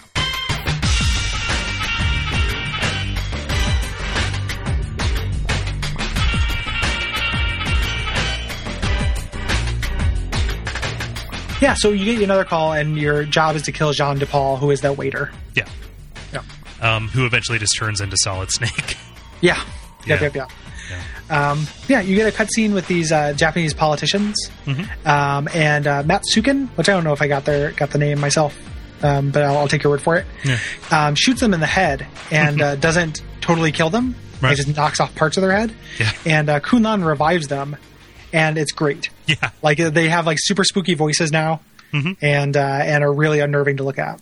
It's like in the Highlander movie, or it might have been one of the sequels, where the guy has his head just kind of like held on by staples a little bit. It's like that grotesque kind of body horror, like how are you still walking around kind of thing. They look great, and they are always kind of presented in pairs and are very stoic. Like they're not bothered at all by their condition, so they cut a very spooky figure whenever they appear. Yeah. And so that kind of sets it up. You're going into this. I forget. It's like the Kuma building or something like that. And it's just a big, unremarkable building that happens to have a gambling theme. Yeah. Really boring building. Yeah. Big, dumb, boring compound. At least the puzzle to get in is kind of a puzzle. A little bit, but it's that second shitty puzzle where it's like there's just where there's just an answer on a wall. Yeah, there's an answer on a wall a couple screens away. Yeah. Which they use constantly in this game. So you're next to a car that has something written in the windshield, which you have to use at a soda machine to order really hilarious soda names that I wish I could remember more of, but they're very funny. The same initials as the soda. Grapefruit Slam Jam something. Yeah. You get here. This is the first time where you really want to use Kevin Smith because he can turn invisible. Yep. And this is the one that has the first laser tripwires, right? Yeah. His kind of combat gimmick is that he throws these knives. He has perfect accuracy with them. There's no waiver stat for him, and he doesn't have to reload. They do the least damage, but you get the most blood with them if you hit the weak point. Yeah. So I ended up using him a lot, actually. Yeah, he's good. Yeah. Like he's pretty good. I think his only disadvantage, he doesn't have a lot of health. Yeah. But he moves pretty quick, so that... He was really quick. And I ended up using him tons in the last half of the game. I was kind of speedrunning it because he could turn invisible and run past everybody. Right. So near the end of the game, when I was just kind of trying to get through the towns, I would gather some thin blood, playing legit as Dan for a little while. Yeah. And then wake up Kevin and just kind of speedrun. Yeah. So you get into this building. I don't feel the need to go over what each of these is, but kind of the gimmick here is that all the puzzles on each of the floors has a gambling theme to it. Yeah, and puzzle is just very much like a real... It's a term of art. Yeah, overstatement for this bad boy. Then the mini boss for this is one of my least favorite enemies in the game. I hate these things. This is a big reason to use Mask, because if you just spam him with Mask, he'll just blow up eventually. Yeah, so this is the backside smile. He has fins on his arms, and what it encourages you to do is to use Dan, whose shots are powerful enough to make it spin around, and there's a mask on its back, or like a glowing face, right? Yep. And then that's its weak point. But God help you if you use all your ammo. And you're reloading well. Yeah, because it will definitely be coming right back at you by the time you're done reloading. Yeah, I hate these things. Yeah. Oh, well. But you get through and you get into what is also a really annoying boss fight until you understand the gimmick. Jean de Paul, who is, am I wrong? He's just straight up dressed like Solid Snake, right? Yeah. Okay, cool. Yeah, he dresses up like Solid Snake. And you when you say it's an annoying boss fight until you get the gimmick, I think Irizaru tells you straight up you have to shoot the ceiling. Yeah, before you go in it, he just tells you the key. Yeah, so remember all that stuff I said earlier, like how I said I wish that they didn't tell me so direct. Sometimes maybe it wasn't direct enough. Yeah. So yeah, that was one of those instances. So my bad. But it was direct for me. Yeah. Like I was just like, okay, I shoot the ceiling, even though you had to shoot in like specific points. Yeah. Like it's very weird. It's like cracked. And it's not a very good boss. The reason is you have to be masked, and there's like a little bit of a conflict between them. Like the Jean de Paul says, "You're a hero to kids, Mask. Why are you doing this?" Blah blah blah. It's like I'm dead. I'm a ghost. I can't go anywhere. Yeah. Yep. Yeah. But he moves too quickly for you to actually get it, to get him because he's running in and out. So you just have to collapse the ceiling on top of him, taking the mythical third way. Yeah. Yep. Which you'll do later too. People who move too fast to actually shoot. So you're introduced this mahjong scene with these Japanese and American politicians that are talking about things I don't actually understand at all. Talking about like gorillas and dogs. I'm sure there's some kind of metaphor buried in that. In fact, I know there is because it's in that plot deconstruction thing. So, but it ends in an amazing way. Yep. I love this so much because like one of them pulls a gun and then it is a textbook Mexican standoff and it ends exactly like you want it to. Again, with that Tarantino kind of flair, right? All of them shoot each other. Yep. Exactly the same time. Yep. Like just like Reservoir Dogs. Yeah. The end of that. Mm-hmm. And then Mr. Pink gets caught. Yep. Yeah. You're into Susie again and get the wind ring and start talking about her daddy issues and daddy long legs. Which I like. I like the emoticon for that. Yep. And killed men who tried to assault her. Is this the one where she says like somebody tried to get to the Grand Slam downstairs? Yeah. Or something. She has a weird way she refers to her vagina at some point. Yeah. And and then you get up to the roof and through like a really bullshit puzzle. I forget. Like you have to change the setting on the elevator, like from a room that's really far away. I remember that being kind of frustrating. Yeah. But you get up there and then you fight the zombie businessman politician guys with their exposed brains. Yeah, which is a bullshit boss fight. Yeah, pretty dumb. It's interesting, but it is a pain in the ass. Yeah. Like super pain in the ass. There's two of them. They have kind of exposed brains within their skulls, and you had to get them to expose it. One of which you do by shooting one of their ties and getting the other guy to straighten out his tie, which, like, God help you if you're going to figure that out. Yeah. And the other one, you just have to kind of, like, get him to... The way I did it was I shot and they're shooting little ghost brains at you, which is kind of fun. But shoot the little ghost brains until he kind of did this little hitch and bent over a little bit. Yeah. And then you could shoot him... shoot his brain, but you just have to do it perfectly. Yeah, the window is so minuscule. Yeah, it's just that pinpoint fucking accuracy you need to have. Yeah. And you have to use Keda here because you need to be able to zoom in. And if you haven't been leveling her a lot, you're kind of fucked. So. Yeah. So it could have been neat if they telegraphed that a little bit more. Like I got him to fix the other guy's tie by accident. Just trying to like seek out like, okay, there's something different, so I'll hit that. But the other one, like just trying to the second one was the one that gave me fits. Yeah. The second one took me fucking forever. Yeah. And those brain things it shoots do a lot of damage. Like, and the way that the game like represents depth is kind of weird to me. Yeah. Like the Z-axis is kind of crazy. So I can never figure out if it was better to be zoomed in trying to shoot them out or zoomed out. Yeah, it's hard to. And it made me think of something about, like, with light gun shooters. Like, I never like a boss that's going to shoot missiles at me that I have to shoot out of the air. Yeah. Like projectiles. That's never going to be fun for me in a light gun shooter. And every light gun shooter does it. It's the only thing they know how to do for boss battles. Even this game does it later on. Yeah, I never like it. Yep. Like, I never like it. Yeah. But eventually you kill them. Great. And it ends with Garcia and Mills staying on overpass watching these missiles fly by. Yeah. And then the game starts. So, like, then 3 hours in, you're going to be doing interesting things. Yeah. Because it takes a break from this political nonsense, and you enter into Target 2 Cloudman, which rules. The game never makes it clear if the missiles hit. No. So I don't know if this... really, it's encouraging me not to care, because I don't, Yep. Like, they don't care. Why should I care? Yeah.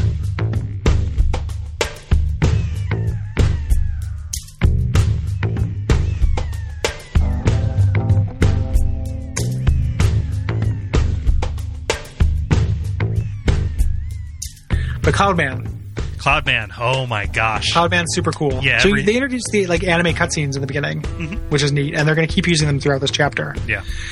With Old Maida, who is a Texan cult leader with Texas Broncos on his shirt. Yeah. He's like a cool black dude with a big afro.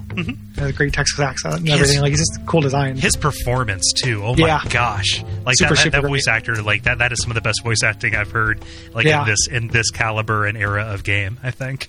Yeah. Yeah. That's great. He's great.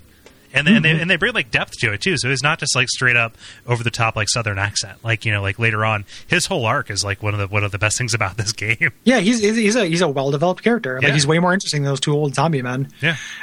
You know, and also it's personal. Like, he issues a challenge to Garcia on TV. He's like, I've heard of these Killer7. Come find me. Yeah. Like, this is the point. This whole plot, like the next like couple chapters, feel like Warren Ellis comics to me. Like, this could have been the beginning of a Warren Ellis comic, this whole beginning thing. And this game works at its best when it's feeling like Warren Ellis to me. Yeah. Specifically, these next two chapters feel like something out of a different work. Yeah. like a different, like these would have more been interesting, DLC. better work. Yeah. You know, yeah. Like, I like it a lot more. Yeah, this would have been, what is it, Miranda's Lair or whatever? Yeah. Or Minerva's Den. Yeah, Minerva's Den. Miranda's Lair. That's the Eastern Bloc knockoff. So, you know, like bio jazz story chamber. Yeah, there we go. Yeah. But he has one of my favorite lines here. We're talking about guys with so much energy they beat off 4 times a day. Yep. And then he blows up a stadium, and I think comes on national television. Yeah. Like, it's like an orgasmic spasm that he has. It's great. Yeah. It's super great. His voice kind of sounds like a Southern preacher a little bit. Just because of how totally an evangelist. Which, it telegraphs exactly what it needs to do, which is that he's a cult leader. Like, he runs this corporation. Nobody knows what the corporation does, but he has turned this town in Texas into a compound. Yep. Yeah. Yep. Which is great. And the cutscenes, it should be noted, you know, we talked about this is where the distasteful sex happens between Samantha and Harper. But we can ignore that and go to Texas for this cool thing. Yes. And you do another one of these cutscenes, and like they're all kind of done in these different styles, and they look really good. Yeah. Like, I really like them. Not least of which because it's like dialogue and exposition in a game that doesn't really have it. Like, it's giving you a better idea of the world and the people in it than anything previous to this. Yeah, I love the specifically the style of the anime cutscenes in this chapter. I know that different studios did it, but this is kind of like a more grotesque, exaggerated version of people. Like, so it doesn't fall into kind of that genericized, like, plasticine, you know, anime style that kind of just my eyes roll off of. Like, there's a lot of like visual detail for you to like latch onto. Like, people's faces tell stories in this, with the exception of that one like way too sexy lady later on in this chapter. Yes. Yeah. Yep. Yeah. So you show up, and this is you know, a unique area because it's not hallways. All the previous ones have been hallways. Like, you're out and about in a town. Yeah, which is super refreshing, and then they do it again in a little bit of an annoying way to me. Yeah. But I like it here a lot. Yeah. And and it starts off like, you know, you run into Iwazaru at first, and it's the only time he's in this level because he's usually constant.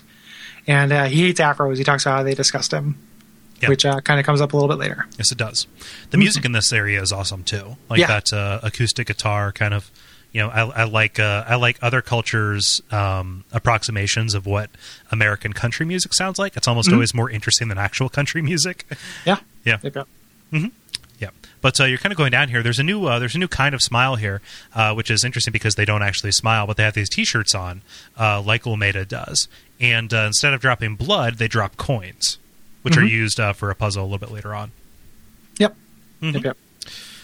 Oh, also, Susie is in a gas pump, and Susie has an Uzi. Yep, Susie has an Uzi, and talks about how she cut off a bunch of dude's dicks. Yeah, which is the only diatribe that was so over the top they felt the need to censor it. I don't know if they were forced to by Capcom. I thought it was funny. Like, I feel like in a game where they're constantly saying fuck, like, I don't think they were forced to. I think it was just funny to have the blanks and let you put in your imagination. Yeah. Well, I just, like, all I did was fill all the blanks with cocks. So. Yeah. Yep. As you do. So you're exploring this neighborhood. You get this little clue about House 210, and but you're just going through all these houses that look the same, and Coyote can jump up onto them and get into the second floor. Yeah. Eventually, you get to House 210, which has the engraving that you need. Yeah. and make your way out, and you run to the giant smiles, which look pretty cool. They're huge. And you can I've never been able to take them out with a regular guy, but I can take them out with a mask. Yeah. Like you can blow them up. I didn't even have any luck doing that. What I did was I ran up close enough to trigger them to fall, to make a little sound when they do it, and then I just turned and ran away. So I did it with a high health character. Wasn't always masked because sometimes he was worn down. I feel like using the blood for it, but that was the way that I did it. Especially like kind of in some of these later scenes where they throw 2 or 3 of them at you at a time. Yeah. Eventually, this was also a big area for me to use Kevin Smith and just run past him. Yeah. Because it was just easier. I just always forgot that he was there. That was an option. I didn't want to use the blood. I always wanted it for healing. Well, it depends on on some levels I would end up with blood was very hard to find, but you max out at 20. So if I found myself getting around 15 blood, I knew it was time to use blood with impunity. Yeah, because I was never going to use that much. That's one of the things that changes in the higher difficulties is you can carry less blood. Yeah, which will make it very hard. I don't know why you'd ever play this on anything. If there was an easy mode, I would have taken it. Yeah. Why you'd ever play this on the hardest mode. It's like Deadly Premonition. Don't play these games for challenge. It's weird. Stop that. That's weird. Yeah. Yep. You're collecting these figurines of Olmeda, and you go to a gachapon machine or a gachapon machine in a diner, and you get they're blind packed, and you get just get 25 plays. It's a really weird looking gachapon machine. It looks like the sphere from what is that movie with the cool evil sphere? The Prisoner? No. It's a horror movie with as the tall man. Sphere. Am I thinking of Sphere? I don't think I am. There's a guy called the Tall Man in it. Hold on one second. I have to find this out. Okay. I'll put a marker. It's Tall Man Sphere. Phantasm. Okay. Yeah. It looks like the sphere from Phantasm a little bit. Which is a badass sphere. If you ever wondered. Yeah. No, I don't. I'm fine. You like spheres? I'm a proponent of spheres, the stately geodesic dome. Yeah. Yeah, but this is kind of neat, and then it's a little bit of a fuck you in a way that a lot of these are, some of this collectible stuff. So you're collecting these statues, which are the blood and body of our master. Yeah, yep. But there's one that you can't get, number 7, Obs. And I used up all my coins getting it, and I was actually keeping track. Okay, so I have 1, I have 2, I have 3. It really hooked in on that little part of it. And so it's taking you to try and figure out, hey, where is number 7? And so you head deeper into the town. Yeah, and eventually learn that number 7 was auctioned off. I think. Do you learn that from the pharmacy? I think it's like a note or something. Yeah, and that you find like somebody complains about it in game, it's bullshit that you can't get this, you can't complete the collection. How do they expect me to win Father's love by doing this? Right. Yeah. So you go in, you get into the pharmacy. I forget what your ticket is to get in there, but you eventually just do it, and that's the way too much cleavage lady. Yep, there's an anime sex spot. Yeah. But eventually you get this statue 7. It's inside a stock room. Yeah. And you go into the post office and you learn a little bit about Almeida's past. Yeah, that's one of the cool things about this dialogue, too, is because everybody's talking about him as a local hero. And you get the sense that everybody resents it because his rise to power coincided with the Smiles, too, a little bit. Yeah. Yep. So the Smiles took over once Almeida came in, although they were very much not related to each other. In fact, he was trying to stop them. Yeah. Yep. You end up walking up to the actual business and kind of past all these posters, which are really cool. And this awesome canyon run, too. Again, whenever this game gets outside into weird locales, it looks really cool. Yeah. Those posters are great. And you should have been paying attention, too, because once you get to the gate to this corporation, and that gatekeeper's pretty funny because he's like, okay, we'll let you in, but nobody knows what happens in there. You have to take a little quiz. Yeah. And it's neat because the interface has people's scrawled notes written over it, over all the options.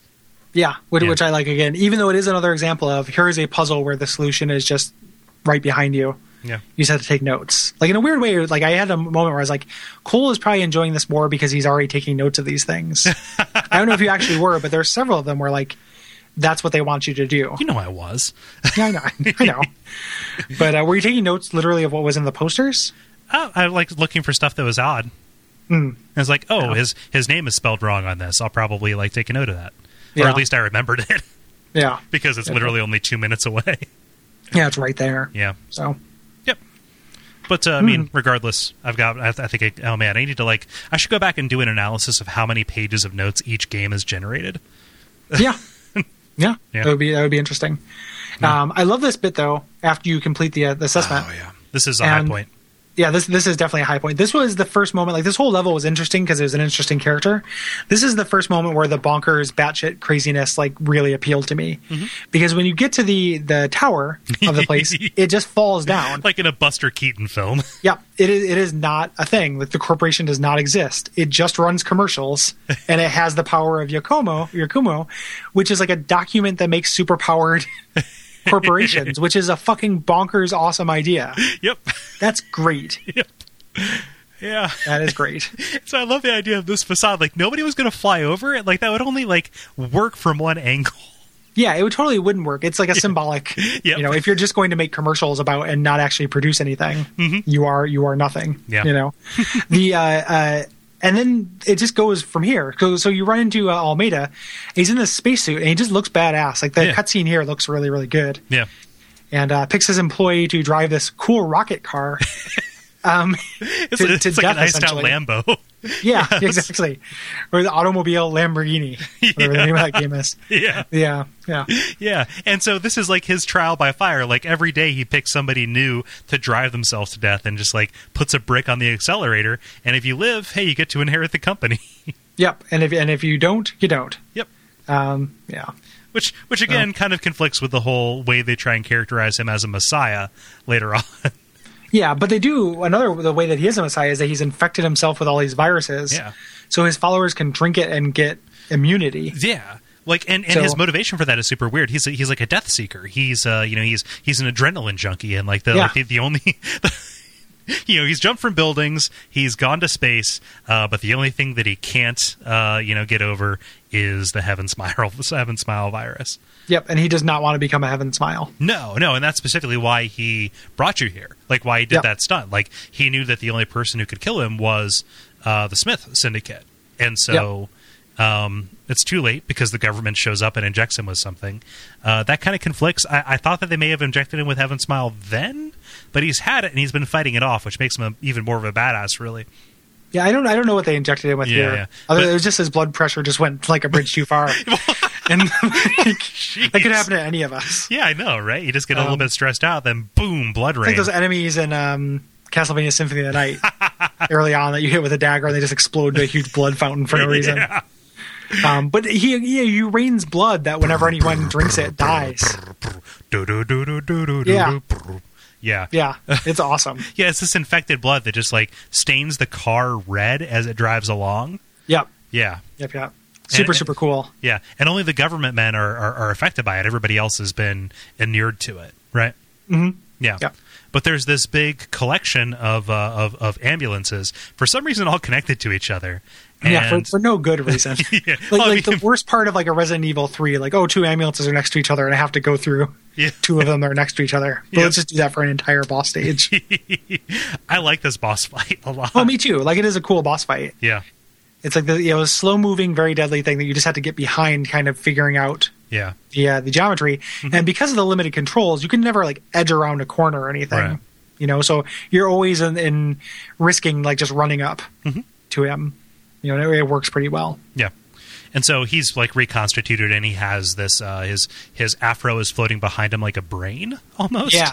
And so you have to sneak around, and then it's just one shot on that. However, if he connects with you from the front, then you die instantly.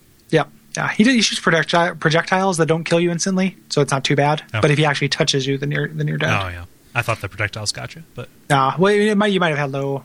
Health too. Yeah. They didn't kill me instantly. Mm-hmm. So you're getting behind him. You shoot him. The kid survives the car thing. Mm-hmm. Sticks his head out of the window, and blood comes down, and he tastes it like it's a falling snowflake, and says, "This blood, it tastes like Mr. Almeida's. He's dead, isn't he?" It's just badass. That's great. And he inherits the Akumo.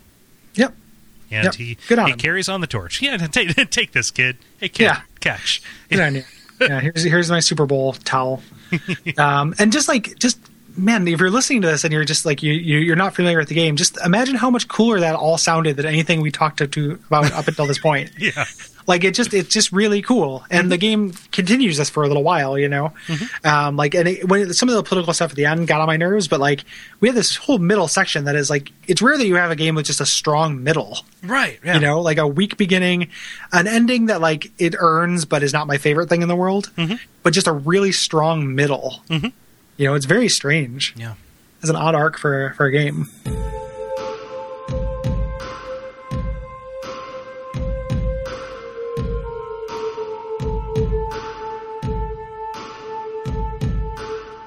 So this week's episode of Watch Out for Fireballs is brought to you by Check It Out Comrade.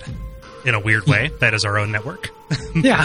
Me and Nick got together, put some money together, and decided to buy to pay yourselves.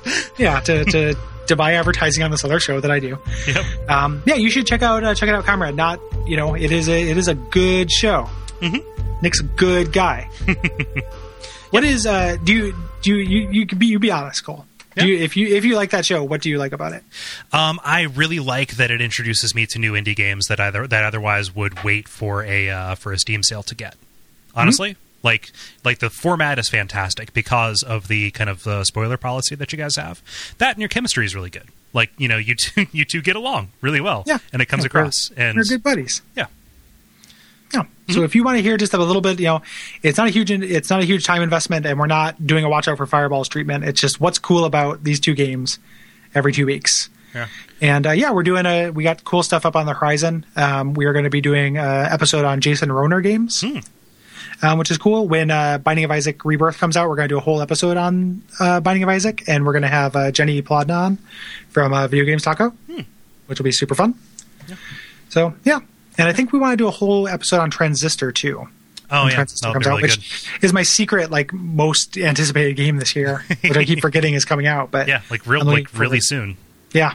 And it was really fun at PAX. Like, Transistor rules. Cool. So yeah. So check it out at duckfeed.tv/checkitoutcomrade. Yeah. Also, if you're interested in advertising with us.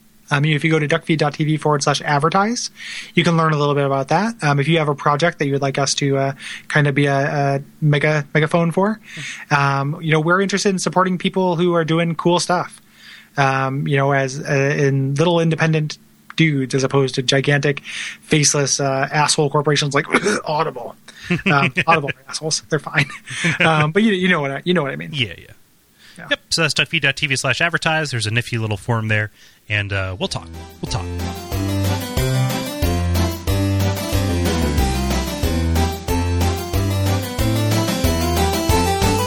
So let's move on to Target 3 with the non-descriptive name Encounter. Yes. I think I've mentioned this before on the show. Battle. Good. Yeah, Battle. On the show before, but like I think in the Transporter, there's a fight that he does amongst shipping containers. Okay. And the name of the chapter, me and Derek were looking at the chapter, is it's like Fight Among the Containers. And every time they talk about them, they just say containers. They never say shipping containers or train containers. So it just sounds like a very generic phrase. Like he's in a crate and barrel. Yeah, totally. Or like a storables. They're just like, we can't let them get the containers. What if they get the containers? They won't get the containers on my watch. Where are all these containers? Like, what's in them? It's not for you to know. It's above your pay grade. Yeah. You're just the transporter. Transport these containers. Yeah, take these containers. Like, I brought my lunch in this container. Like, it's just... That's what I think that's my secret dream job, is to be the person who names DVD chapters. That would be awesome. That'd be a really good job. Yeah. Oh, well, too bad DVDs aren't a thing anymore. I know. You're the person who names Blu-ray chapters. Yeah. Ugh, Blu-rays. The worst. Yeah. With you, man. Yeah. So Encounter, this is another really cool one, although it is a two-parter, which, nope, don't do that. Yeah, but it's okay because it's interesting. Yeah, true. So the kind of premise of this is you're going after Dan's old mentor. His name's Curtis Blackbird, and it opens up with probably one of the most Tarantino things in this. It's a first-person... So you see a first-person dude just straight up ice a hooker in a limo, and then just go in and just wreck an office full of people. Yeah. They're going really out of their way to show this guy as a monster. Yeah. Yep. And Dan's a monster, too. Like, his whole thing as the Hellion is he just kills for fun. So, he's cut from the same cloth. But Curtis has some stuff. They even later on they go really out of their way to make him just a cut above.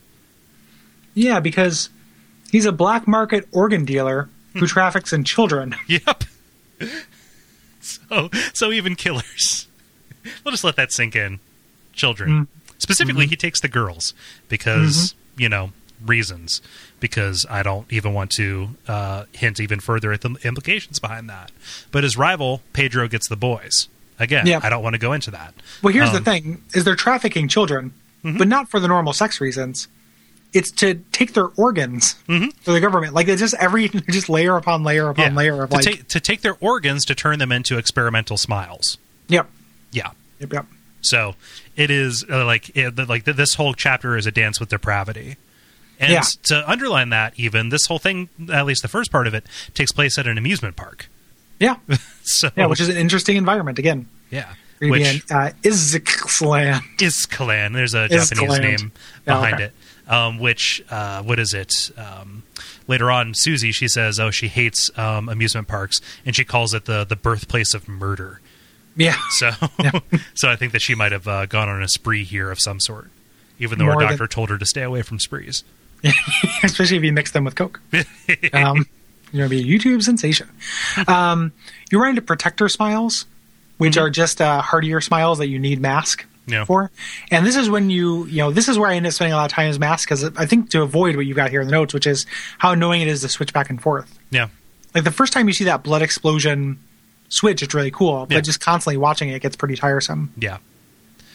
And just the way the menu works, it's just not that great. Like, it's not exactly as responsive as you would want. And it just breaks the rhythm. Like, eventually, by this point, I'm running, I'm taking intersections exactly how I want to. Like, I've got the in-game world play down, but just switching between them is just a real drag, especially when it's being done for what is a really kind of bullshit reason. Just kind of like, we want you to use mask now. What?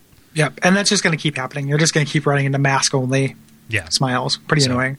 Yeah, so, he goes from just being a key to break down busted walls to being a key to even just walk through an area unscathed. So, Yep. So there's kind of this area with the cinemas that you go down. We're not going to hit every single one of them. However, they're interesting encounters like Akiba, like the two politicians, the brain bros. They talk about fetishizing war. You fight a huge duplicator that takes up a whole cinema. Yeah, which is very cool. You eventually get this time ring for puzzles, which okay. It's so dumb. Very well. When I run into, and it's so literal too. Like it's for manipulating clocks. That is it.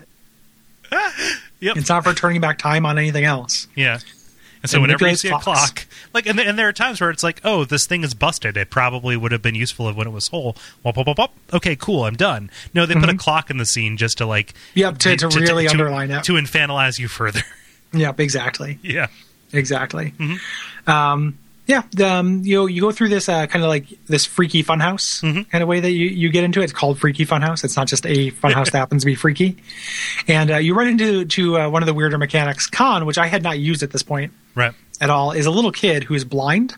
Like he doesn't have eyes and wears headphones all the time. And as a child, and there are small areas that are, I don't know, 4.5 feet tall or so. Yeah. That you had to switch to a kid so he can do this Matrix move to get under it, this slow motion to get under something that you really just kind of have to crouch. Yeah. Anybody could do. Yeah. Pretty funny. So the corpse runs on this are just unacceptable because you have to switch through at least 3 different characters because you need a mask to get in. I wonder who you've switched to get to do that. Yeah. Yeah. His whole thing is he shoots really fast because he shoots 2 guns. Also, he has the most improbable stance. Yeah. And his reload, where he bounces 2 clips off of his knees into the guns. I love watching that reload. Yeah. It's really quick too. The reload speeds end up being a really strange factor in my trimming because as much as I like Kaeda, her reload is the slowest. Yeah. Other than Mask, and it got really obnoxious. Eventually, but his is Khan's is super fast. Yeah. Yep. So you get through here. There's a boss fight after a freaky maze. It's basically like a large Hadron Collider, except with the ceramic smile, which you really just have to use.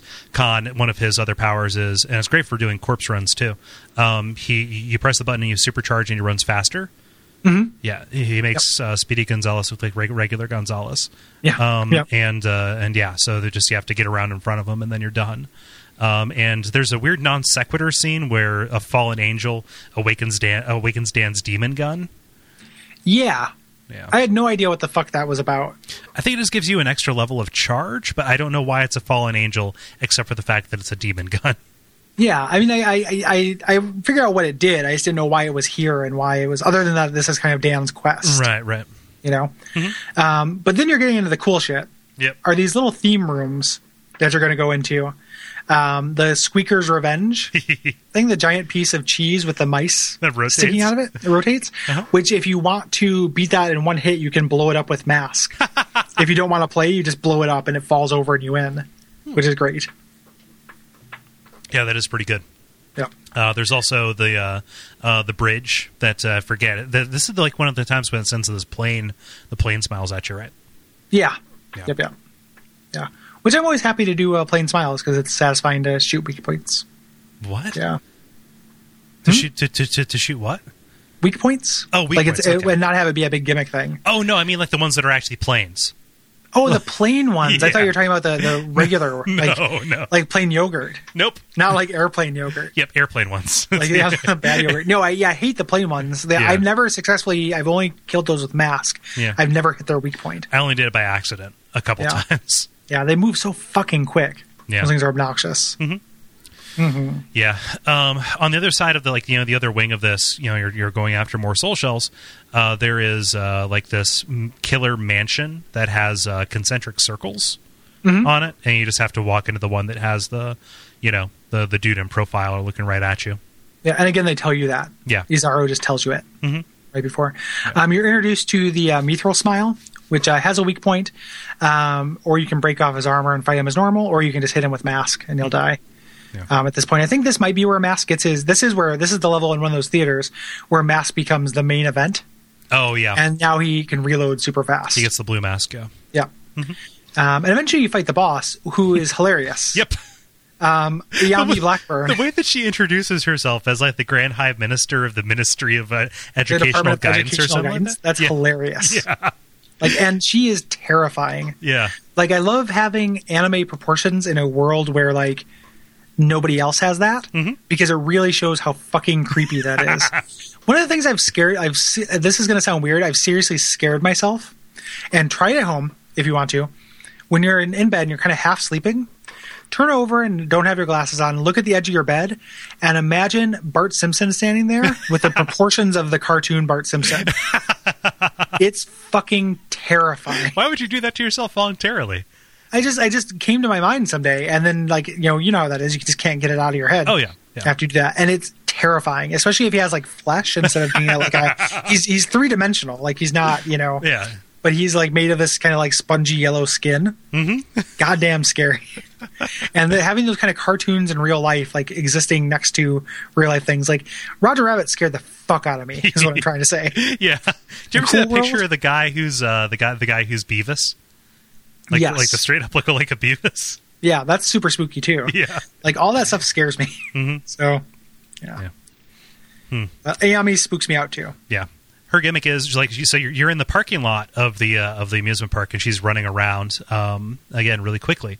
And you can try and chase after her, but you can only hit her when she's in the light. Yeah. So I just use Mask, especially since he got recently powered up, and he has the kind of the widest range on his explosions, especially if you've upgraded him, and that takes her out in relatively short order. Yeah, she's pretty easy then. And it should be noted that the range on his is not how far away you shoot; it's how big your explosion is. Yeah. So it's really like blast radius. Yeah. So that makes her very easy. Mm-hmm. But you don't actually kill her. She hops onto a bus full of kids, presumably to take them to a grisly demise. Yeah. Yep. And you go on to part 2, which again is for a 2-parter. This is actually pretty cool.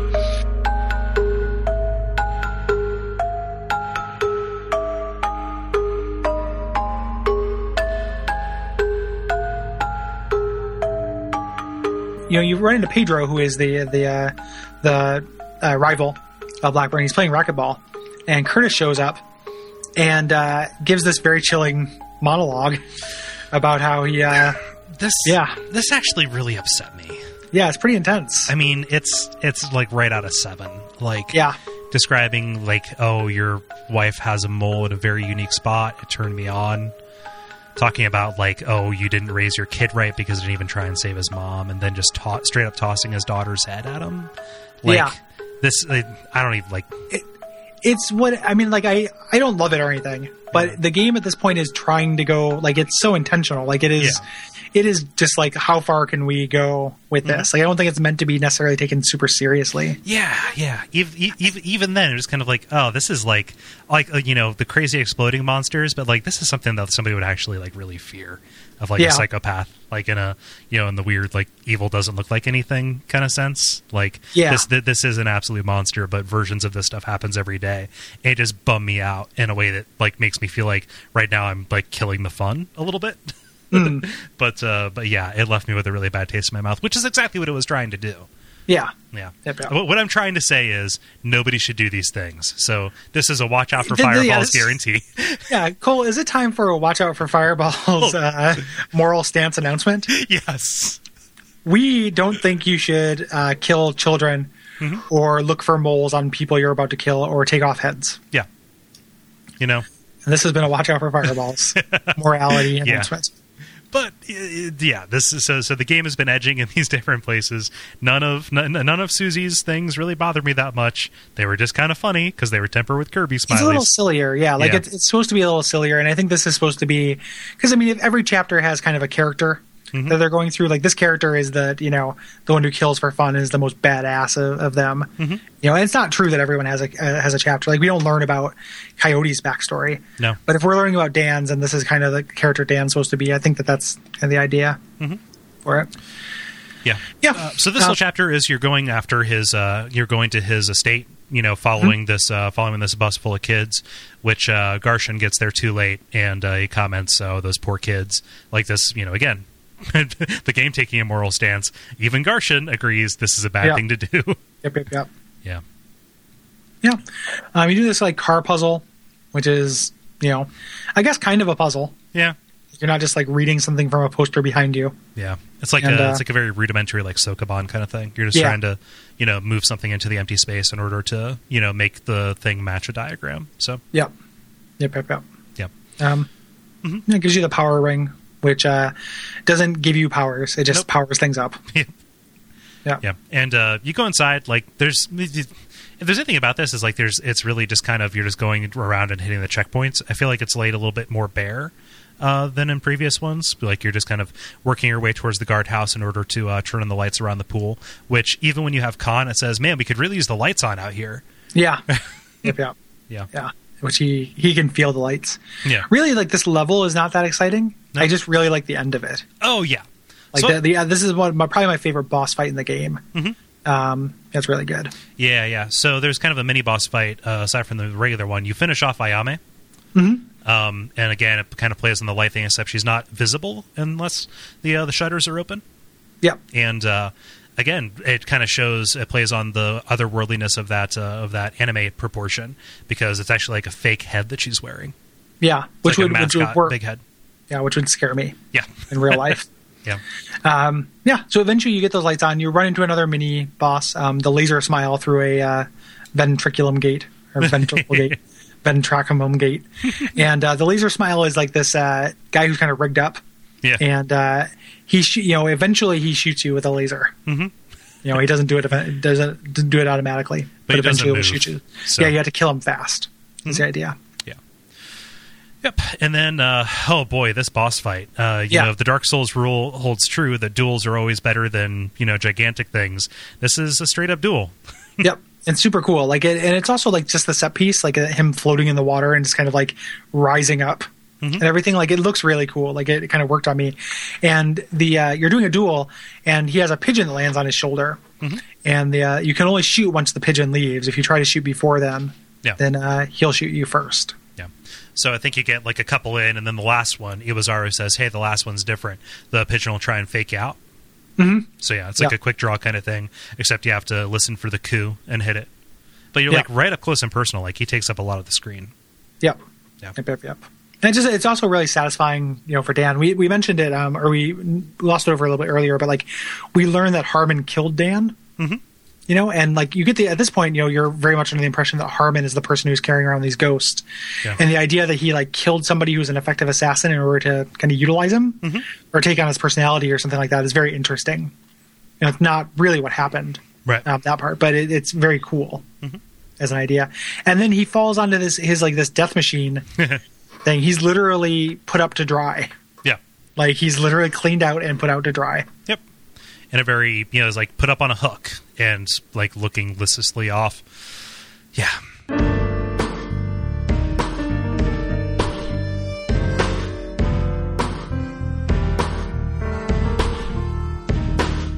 Continuing the high point of levels, like cool concepts. We run up with, again, a really regrettable Samantha scene. But the cool thing is we find out this congressman has been assassinated by one of the handsome men. Yeah, I love that. They're government assassins and comic book heroes that look like Power Rangers or like, Voltron. Like Sentai kind of thing. Yeah. Yep. And it's this guy who does these comics and they become real. So we have to go after the author, who's named Trevor Pearl Harbor, which is great. Real subtle. Yep. And because the new issue has Harmon in it, who's their next target. Again, this is straight out of like a Warren Ellis or Grant Morrison comic. Like this is absolutely that. Yeah. Super badass. The actual chapter, like the content of it, is really unremarkable. It's awful. It's terrible. Like I hate the color samples. I hate it. Yeah. And you run into that busker in the beginning who has the Cam Clark voice, which like, I just don't want to hear ever again in a video game. The Michelangelo Cam Clark voice I never need to hear. Yeah. And you're getting these color samples from Wazaru, but you just have to have them all. And if you missed one, God fucking help you, because backtracking is no fun. Knowing where you missed one is garbage. Like it's super annoying. Yeah. There's a map, but getting your bearings is kind of difficult, like unless you're really paying attention to the compass at the top.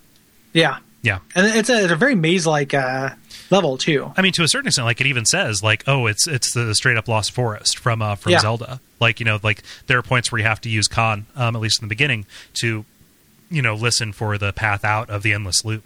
Yep. Yeah. And there are these doorways that you can't go through until much, much later on when you're actually at Pearl Harbor's manor. Where you actually light the lanterns that open it up. That kind of seemed like a kindness that they did, and knowing that there was a possibility you would have to backtrack to it.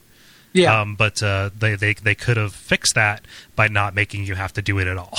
Yeah, it would have been very easy to do. Yeah. Just make me traverse the area. Yeah.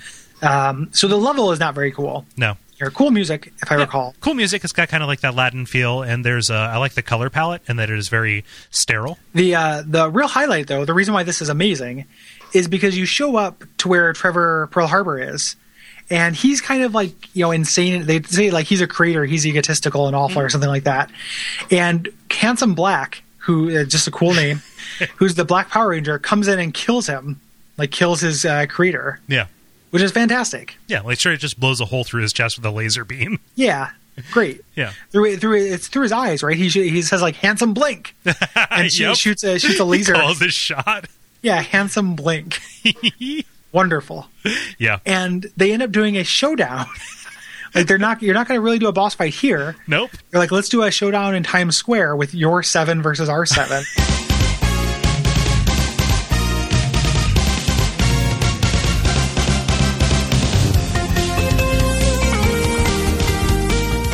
Amazing. Yeah.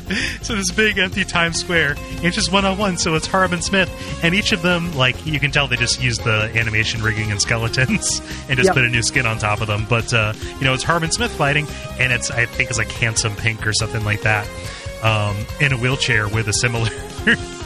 Yeah, who looks exactly the same. Yeah, like the same animations and stuff. It's all predetermined, but it's just entirely there for the spectacle, right?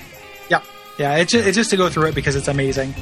And eventually you find out, you get this little cutscene where Garcia meets Love, who is the Pink Ranger in this, who's the real author of the comic. And handing down orders from her parent company, she says. Yeah, it's like magical electromotive or something. Exactly. Yeah. But then...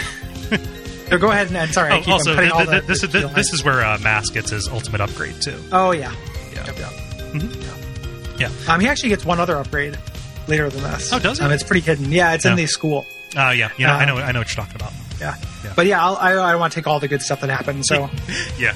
So yeah, I'll go ahead and throw it on there because you find out that all of this was a video game that was being played by Kun Lan, and it is a straight up Capcom arcade credit sequence that plays, kind of like with these weird alternate bad translated names for all the characters, and awesome sprite work. Hilarious sprite work. Yeah, like the tank version of Harmon. Yep, like his wheelchair tank. Yeah, incredibly self-aware.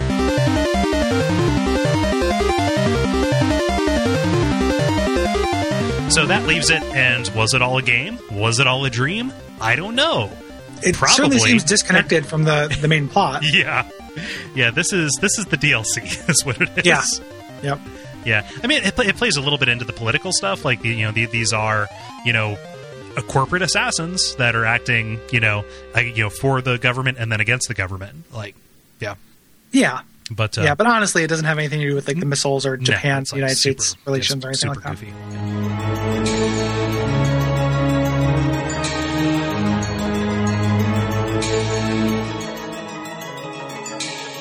And now we're in the kind of the lead up to the end. So I think those three middle missions are by far the strongest parts of the game. Yeah.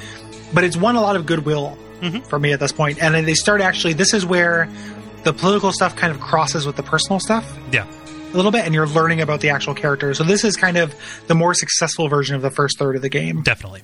Starting with Target 5, Smile. I really like Smile, just because of like what it goes into.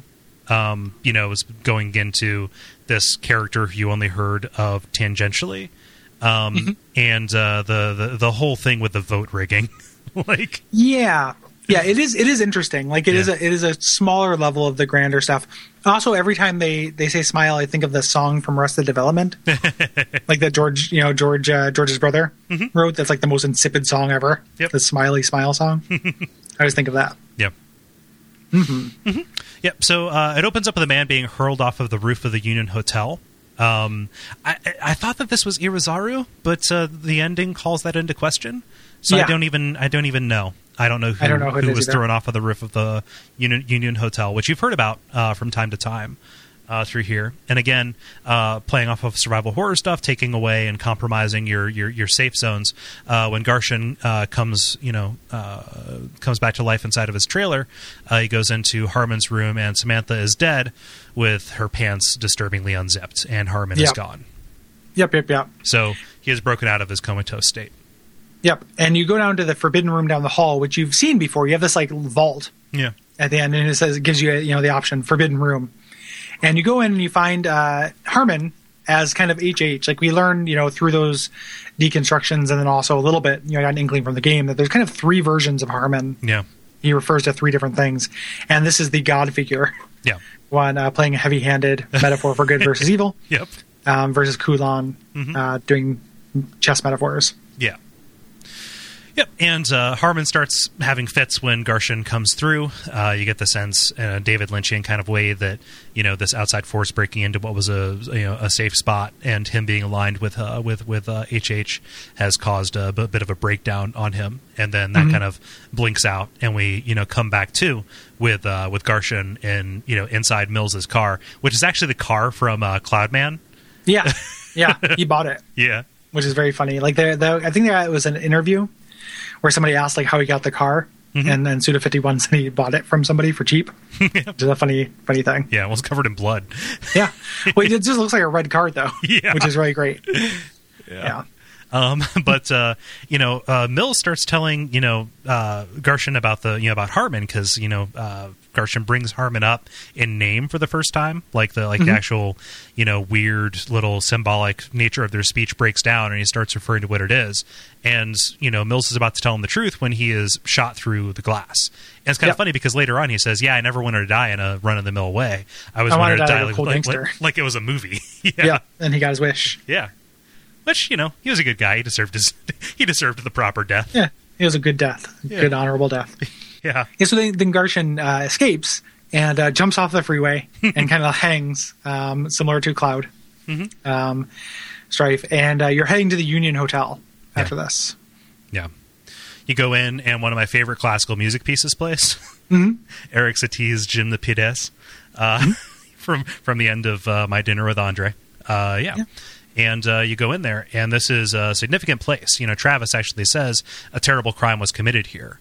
And as you're going through each of the floors, you're finding these soul shells in places.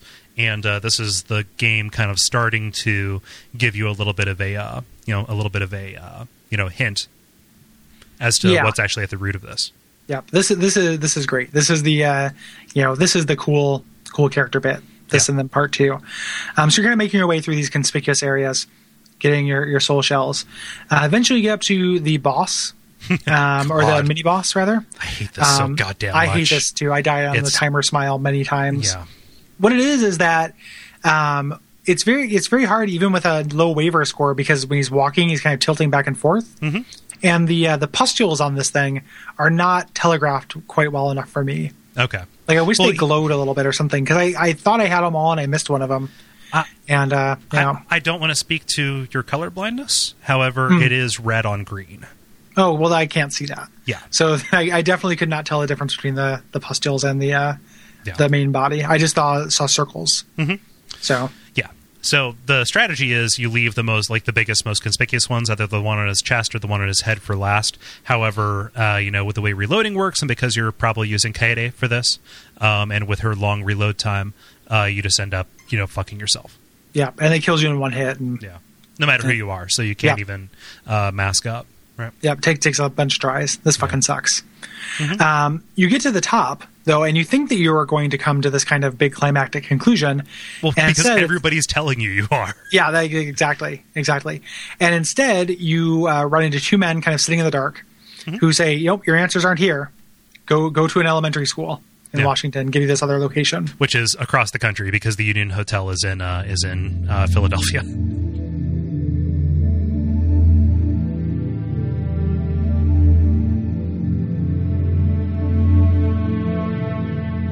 So you head back over to Seattle, this school in Washington, and you find the assassin who killed Mills. She is your new informant. It's Linda Vermillion, a character who comes into the narrative and then quickly goes away. Has no relevance to anything. And nothing else. Yep. Later. Yep. Yeah. So you're at this school, and this is a fraught location. Usually in horror games, you begin at the school, but this one ends at it. Yeah. And you can tell, kind of as you're getting beyond the known, you find the last pigeon letter, in which Gagnon is killed halfway through, and Samantha takes over. Yeah. Yep. And so this is very cool. This whole school bit, you're kind of collecting cassettes. Mm-hmm. You get a cassette player and you're collecting cassettes, and there are these audio journals from an FBI investigator who's talking about this character, Emir Parkreiner. Yeah. And this Japanese plot to take over these elections. Yeah. And which is a little bit like, okay, it's interesting, but it's also I love the assertion that this has been going on since the first election, which is funny because Japan didn't have anything to do with anybody before 1850 or something like that. Yeah. And also that there was even such a thing as like the Department of Education. It's pretty goofy. Yeah. It's also, they call it like the Grand Council of Education or something that doesn't quite translate. Like, it's this weird way where it feels like it's a little bit off. Yeah, it's like the chairman of... And we don't have chairman here. Nope. It is definitely America through a different lens. Mm-hmm. But each tape has like kind of an interesting piece of information about this character, and you have to kind of track them all down. Yeah. So you're going in here, and this is the, it's like the, after death log of this guy, and sure enough, in the last one, he dies. But he's giving you information about Amir, and so that is your color swatch. And this it's never so annoying as the color samples. No, honestly, except for the locker puzzle, which is kind of dumb. The locker puzzle is super dumb. Trying to shoot the right one, and then shooting it multiple times until it opens. Yeah, it's just random ones, and that's how you get the final mask. Yeah, for mask, which you don't really even need at this point. No, but you can. I like that when you run into Travis and he tells you he's going to meet you in a certain locker, and then you go to it and blow it open and he's stuffed in it like a nerd. It's like a fucking nerd. I enjoy that quite a bit. Yeah. Mm-hmm. Kind of another one-off mini boss, not as bad as the Timer Smile, but still pretty goofy, is the Galactic Tomahawk Smile, which is a great name, except it does that light gun shooter thing where it pops missiles at you that you have to shoot out of the air. Yeah. Just charge up mask all the way. Yeah, I just did a DPS race, like just pounded on mask. Mm-hmm. So yeah. Yeah, but stuff doesn't add up about Amir because it says like his birthday and death day don't actually line up. Like he should have been alive now, but it says he died in 1952. He's got a social security number that is Eagle. Yeah, yep. Which is a special marker for one chosen by the Yakimo. And basically you find out that this is, and I'm dipping into extra textual stuff here, he is kind of the embodiment of both America and Japan simultaneously. And he's being manipulated by, multiple Harmons at once, and then Kunlan, and then, Harmon by way of Kunlan. It's it's very complicated. Yeah. Like that part of it is very complicated. And again, what I did and what I would urge anyone to do is just kind of concentrate on the character level of it, as opposed to the kind of grander stuff. Because it's just more, for me, it was just more interesting. Yeah. What is building up is that there's kind of this tragic figure who is, fated to be this thing, but, is ultimately used by it, which is, timeless story. Yeah. Okay. Yeah. You go to the principal's office. Eventually, you make your way in there, and you run. This scene is amazing. Yeah. Ben Keene, who's the current principal, and he knows what government is. What he talks about wanting to be the president, why he want to do that. But he does this Russian roulette thing, and he says, if you win, if he wins, he's going to kill you. If you win, he's going to tell you the secret to picking up women. And this was like the most super Tarantino-y thing I'd seen in the game, where he's all trembling and freaking out, and Garcian just no hesitation just puts the gun to his head and puts it back down. Yeah, I didn't read it as him freaking out. I read him as being ecstatic. Oh yeah, because he does the Olmeda thing. Like, I only feel alive when I'm flirting with death. So I pictured him just ejaculating every time he pulled the trigger. Yeah, just turgid. Yeah. Turgid ejaculation. Yeah. It feels good to ejaculate. This is pretty cool. You guys should try it. And again, super badass, where they're passing the gun back and forth, and it seems like Garcian's doomed to use the sixth shot, and it ends up empty. And he says, "My gun has 7 bullets. I'm a professional." Yeah. So yeah, pretty and cool. So, this guy knows that it's his fate, and he gives like, "Oh, I've got to go through on my thing," and he says, "By the way, all women are the same." Yep. Which I'm not down with casual sexism. However, as a one-liner and a non sequitur, I was laughing. Yeah, for him to just do that, to just give the honor his end of the bargain. Yeah. At the end, like, it was funny. Yeah. Yep. But you go through, and this is kind of him. Garcian has an encounter. Like, you put in all this information about Amir, like his birthplace. There's a little bit of a puzzle that I actually appreciated, because his parents' blood types don't add up. And you have to figure out like what it was going to be. Like, his mom is O and his dad is A, so the only combination that wouldn't work would be AB. So that's the one that it is. Yeah. That is an actual puzzle. Yep. Requires actual thinking. Pretty neat. Yeah. It was like I had to kind of like go through. It was a little bit annoying because I go through the quiz and then kind of figure out what the relevant pieces of information were, and then had to go through the notes again. Yeah. And you don't read them. You can't just scan them. You have to listen to them. Yeah. So it took a long time. Like, it was a little bit obnoxious. And by this point, I was ready to be done. Yeah. I played this game for like 8 hours on Saturday. So it was a lot. I got to chapter 5 and I knew I was near the end, so I just powered through it, not realizing how long it was going to be. Yeah. And it does go on for quite a while. Yeah. But you get in there and you find does it show what's in the safe? No. No. But, Garcian sees it, and then he gets, like, this slash on his forehead, which becomes important later. Yeah. Should we just say what it is? Yeah. It's the actual Harmon. It's the Harmon who was the principal of the school. Yep. Yeah. Yep. And they hinted that just a couple of moments. Yeah. Very soon. Yeah. So you go to the gym, and you have a really goofy boss fight with kind of the current, like, head of the Department of Council Chair People, Czar of Education Guidance Development, Greg Nightmare. great name, Mr. Nightmare. Yeah, and this is I kind of like this boss fight. Like, you shoot him and make him swing, back and forth, and you just have to keep distracting him so he can't shoot you, because he does a lot of damage. But eventually his bottom half rips off, and you can shoot the red glowing thing in his gut. I read them as swollen testicles. Oh, I did not see that. Yeah. I don't know. Maybe I'm just reading the grossest thing possible into it. But yeah, it's like a little trick shot kind of thing, because you're trying to follow his momentum. Here's a fun fact. The neighborhood that I live in Cincinnati is called Oakley. I'm like right on the neighbor, like the line of like exactly. It is the neighborhood that Annie Oakley grew up in. Oh, interesting. That's where she got her name. Yeah, Annie Oakley is great. Yeah. So pretty cool. that was interesting. One of those like 3 a.m. I can't sleep, so I'm just going to look up my neighborhood on Wikipedia binges. Mm-hmm. Yeah. One of those. Yeah. But you kill Greg Nightmare. We should also say that he's hovering over a stage underneath the portrait of Harmon, like the actual Harmon, the physical representation. And when the curtain opens up, it is just an endless hallway full of deaths. Yeah, which I like a lot. Yeah. Again, it's like the Yellow Monk.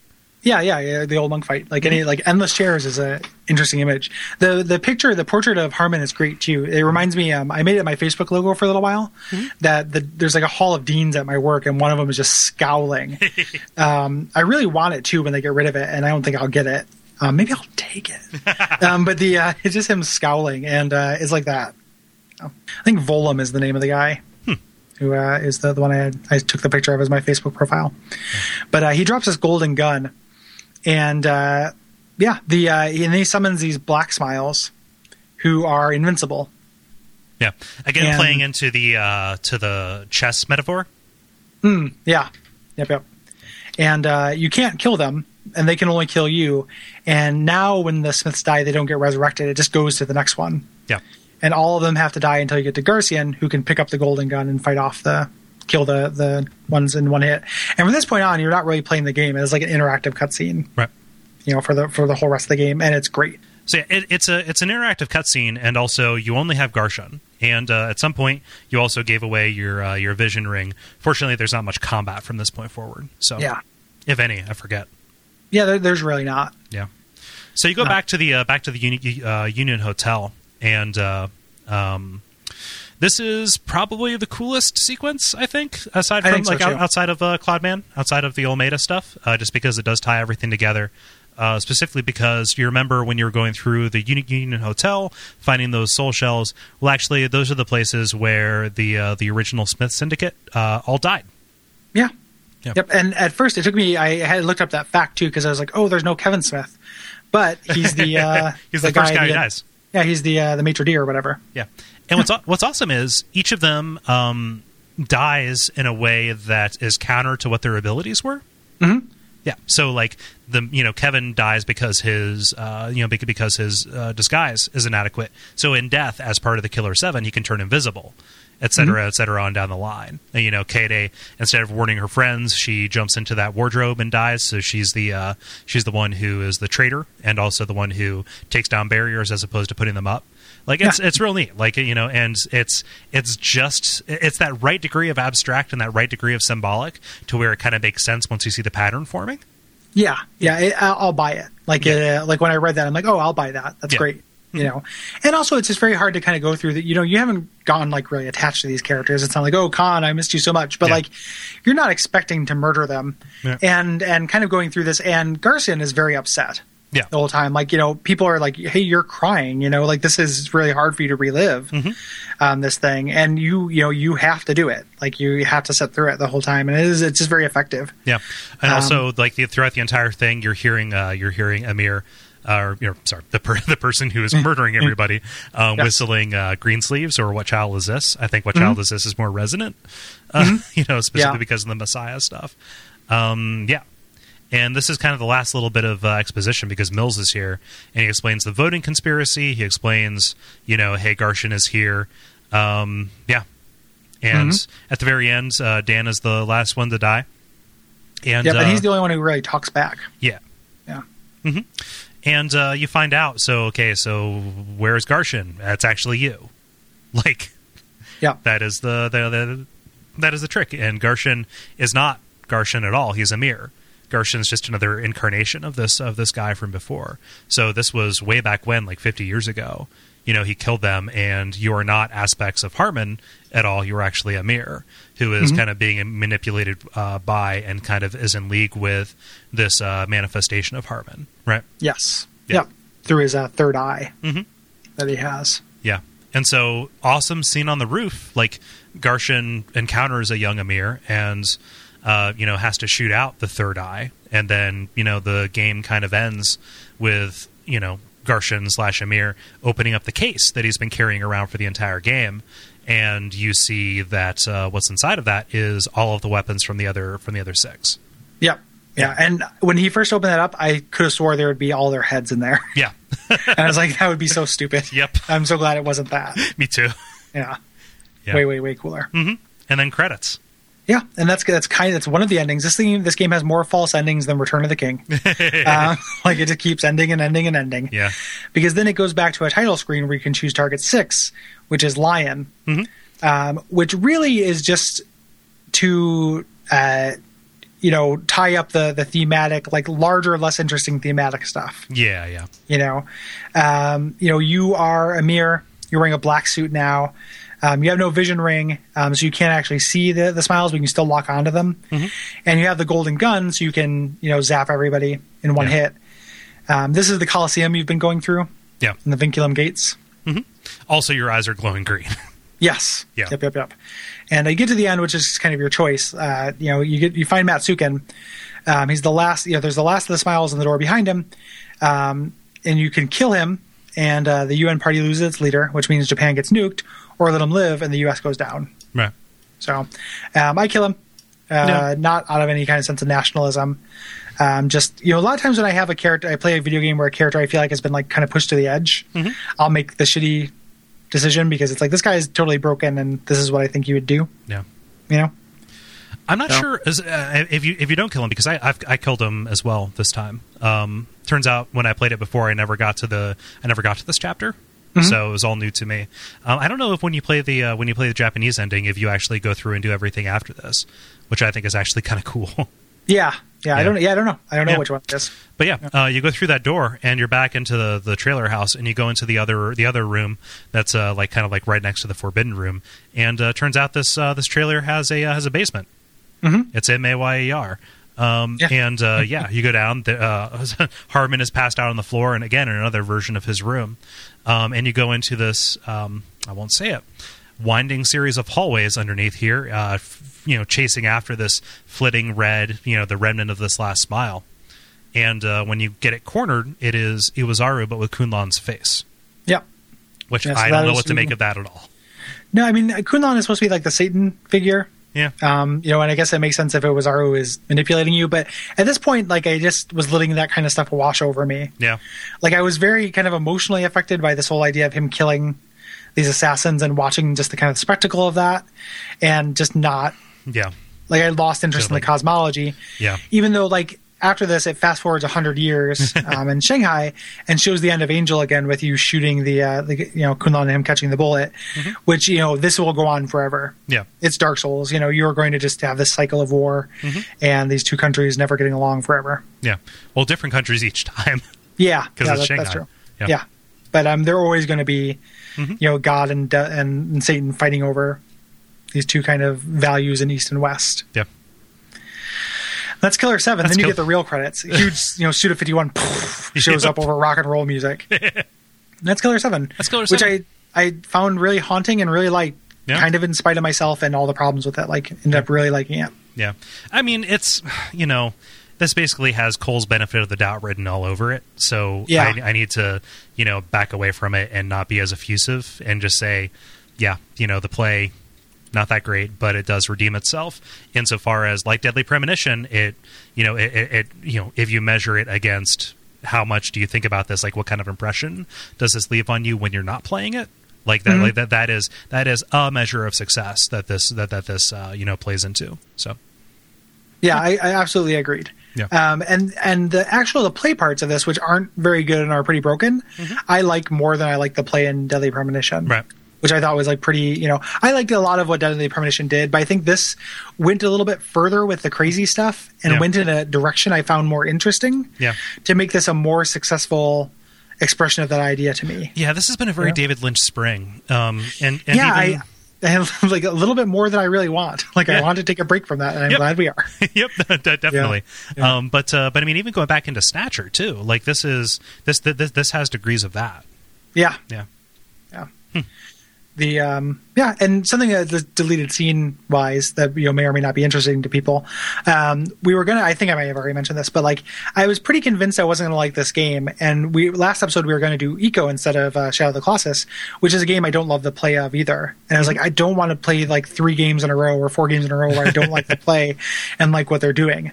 And this turned out not to be that big a factor for this. I'm super glad we did Shadow of the Colossus. That's a great game, but it turned out not to be as big a deal as I thought it was going to. No, I'm very happy we talked about the games we talked about. I think that this has been, kind of a season of weird little gems, almost interspersed with gigantic games like Link to the Past and Star Fox and shit. Yeah, but yeah, I mean, yeah. So thank you, Nolan, for recommending this. We'll hit this in the extrasode. You wrote in saying, "Hey, had no idea if this was going to be good. Like if you guys would like it." I think that as you hear this, you'll know where we came out on it. But yeah, I'm happy that you gave me an excuse to replay it and talk about it at great length. Yeah, a long episode. But yeah, it was good. I am also happy I played it, and I'm glad that I had this is the kind of thing that I never would have played through without the show. Yep. Like I definitely would have given up in chapter 2 and been like, I hate this. I would rather be spending my time doing something else and just giving up. And I'm really glad that I didn't. So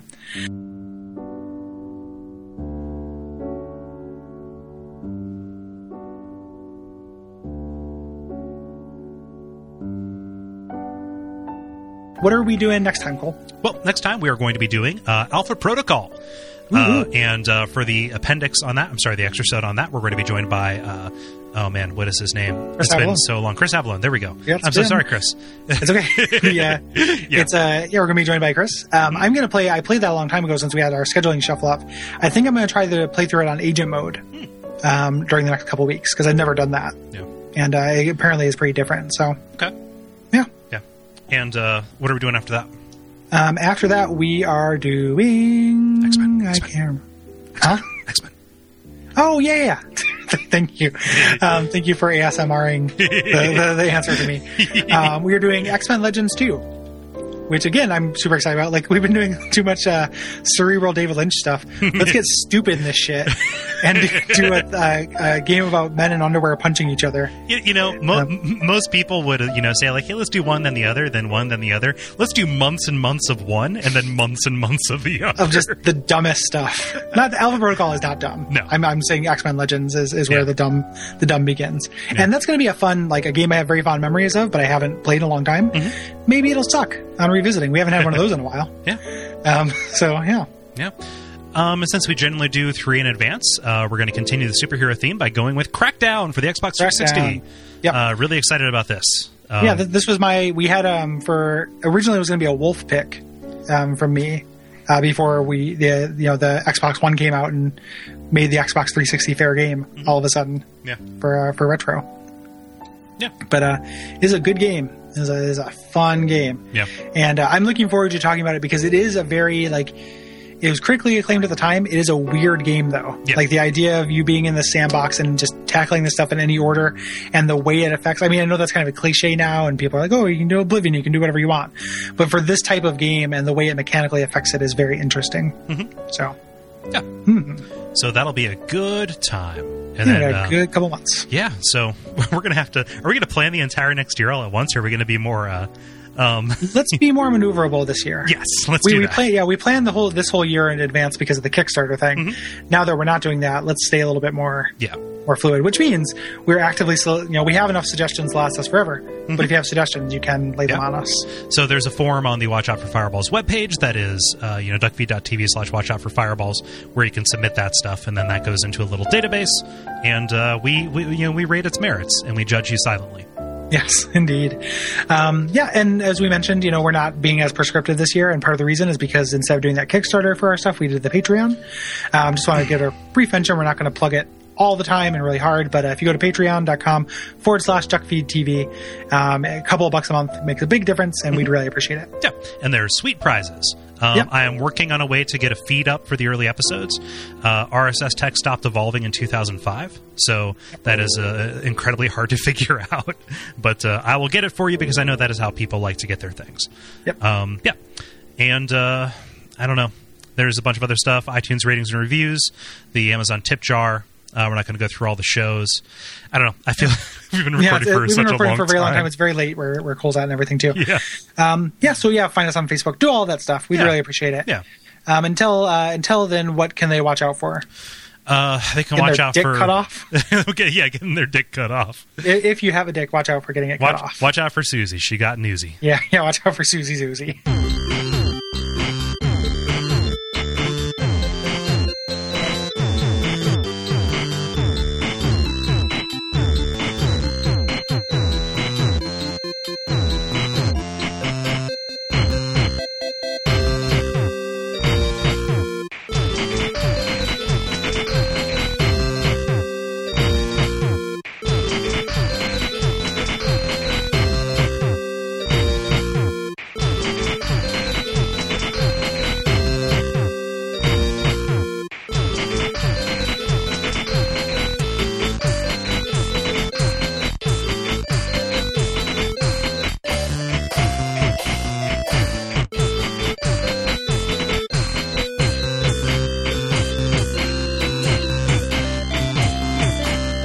Umbasa.